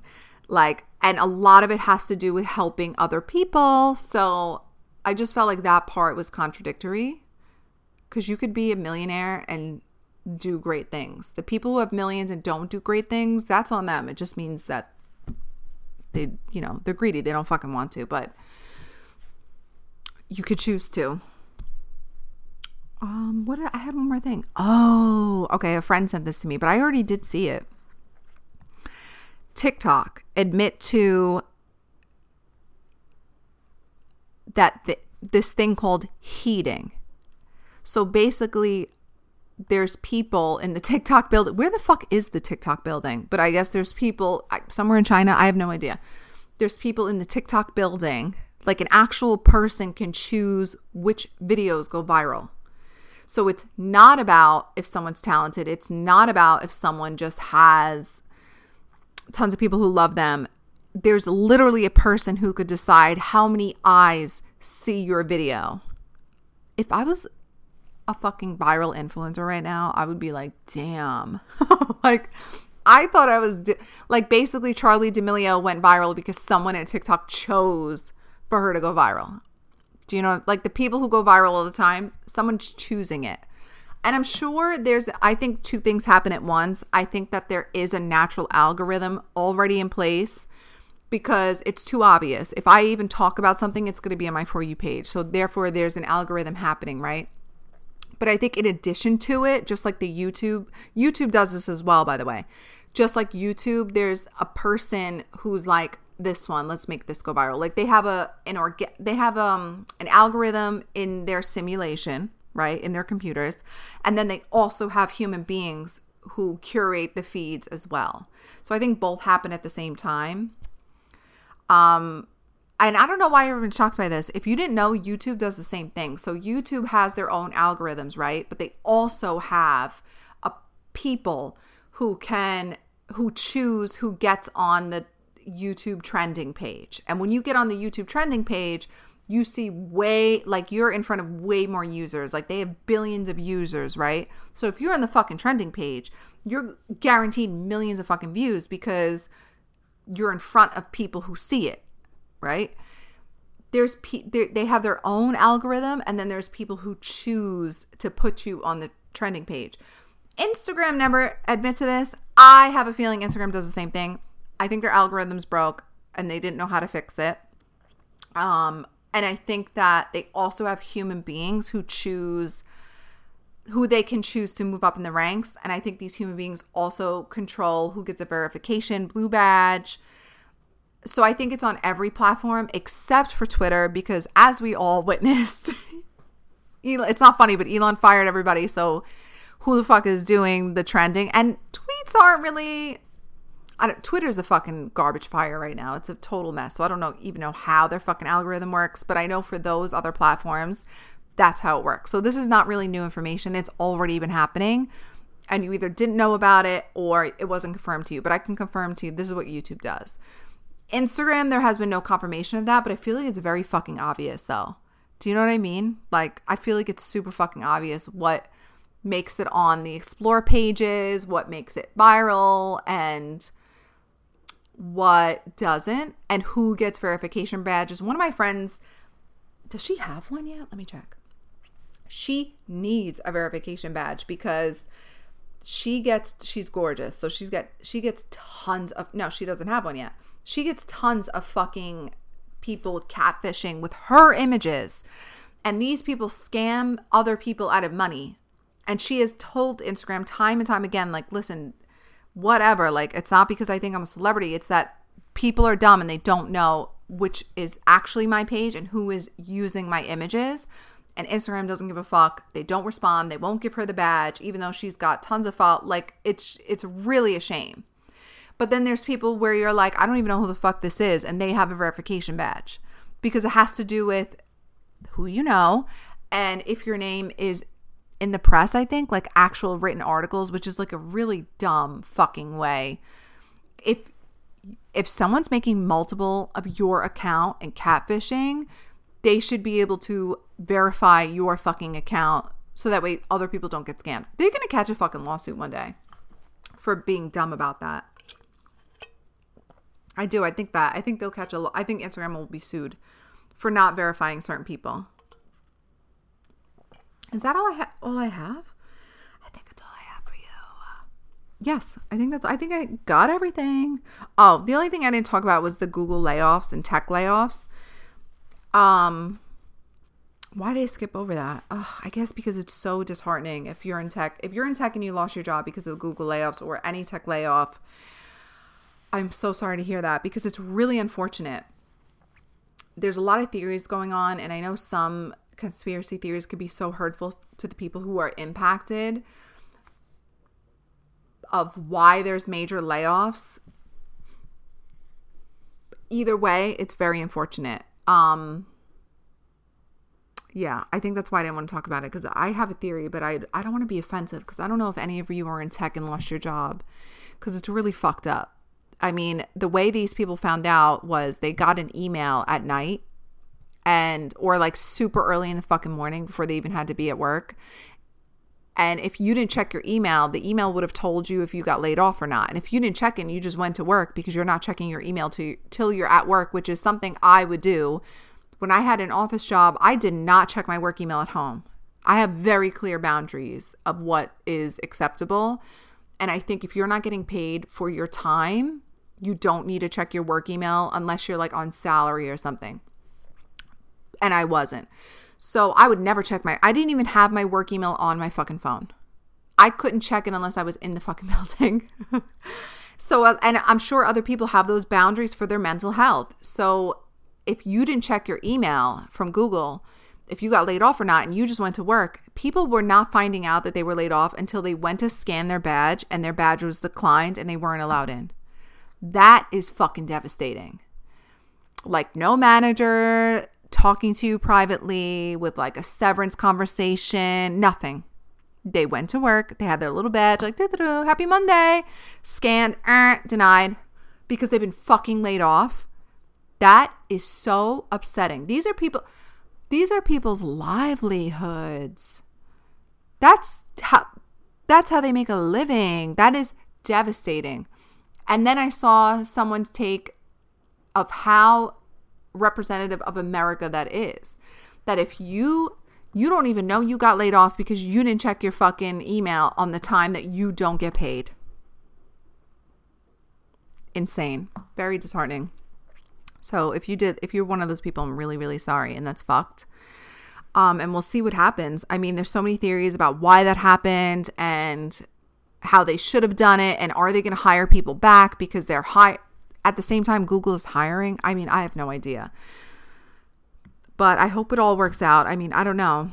I know we're heading into a really dicey place in the world. And I try not to discuss the really important stuff just because we don't want, this is like a safe space. Like, I don't want to fucking think about the heavy shit. I know. I don't either. And I'm sorry.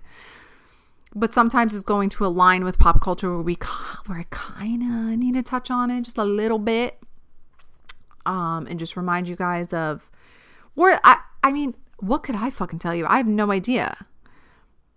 But my condolences to anyone who was possibly laid off. I don't know if any of you are in tech. All right, guys. I'm going to go eat now. I'm going to post this as soon as I can. I'm sorry that it's late. We're working on it, though. I'm making changes. I'm doing things. I'm trying to get it all together. Let me know what you want next week. I think we're going to do unpopular opinions. Somebody suggested it on my Instagram stories, and I still want to do Am I the Asshole? Let me write that down. Am I the Asshole? Because I keep forgetting. Let me know what you want first. And then, of course, in the meantime, if new topics come up, what did I want to talk about? I wanted to talk about something. Fuck, I forgot. I wanted to do just a singular episode on one topic and I forgot what it was, but I'm sure it'll come back to me. But of course, always let me know what you want to do and then we can do that. If you want to do Am I the Asshole, and I'll set something up. But I think definitely for the next episode, we're going to do unpopular opinions. And some of you already wrote some in. They're so funny. I was saying, why would you want my fucking unpopular opinions? You already know you're going to get pissed off. And I'm not going to fight with you about it. Okay? So if you want unpopular opinions, be prepared for unpopular opinions. And I'm not going to say obviously the atrocious ones, but I am going to be very honest and transparent about it. So let me know what you think. Sorry this one's late and it's a very long one. I hope you're having a decent fucking week. It's rainy and shitty here, so I'm pretty miserable at the moment. All right, guys. Stay well. I love you. We'll talk next week.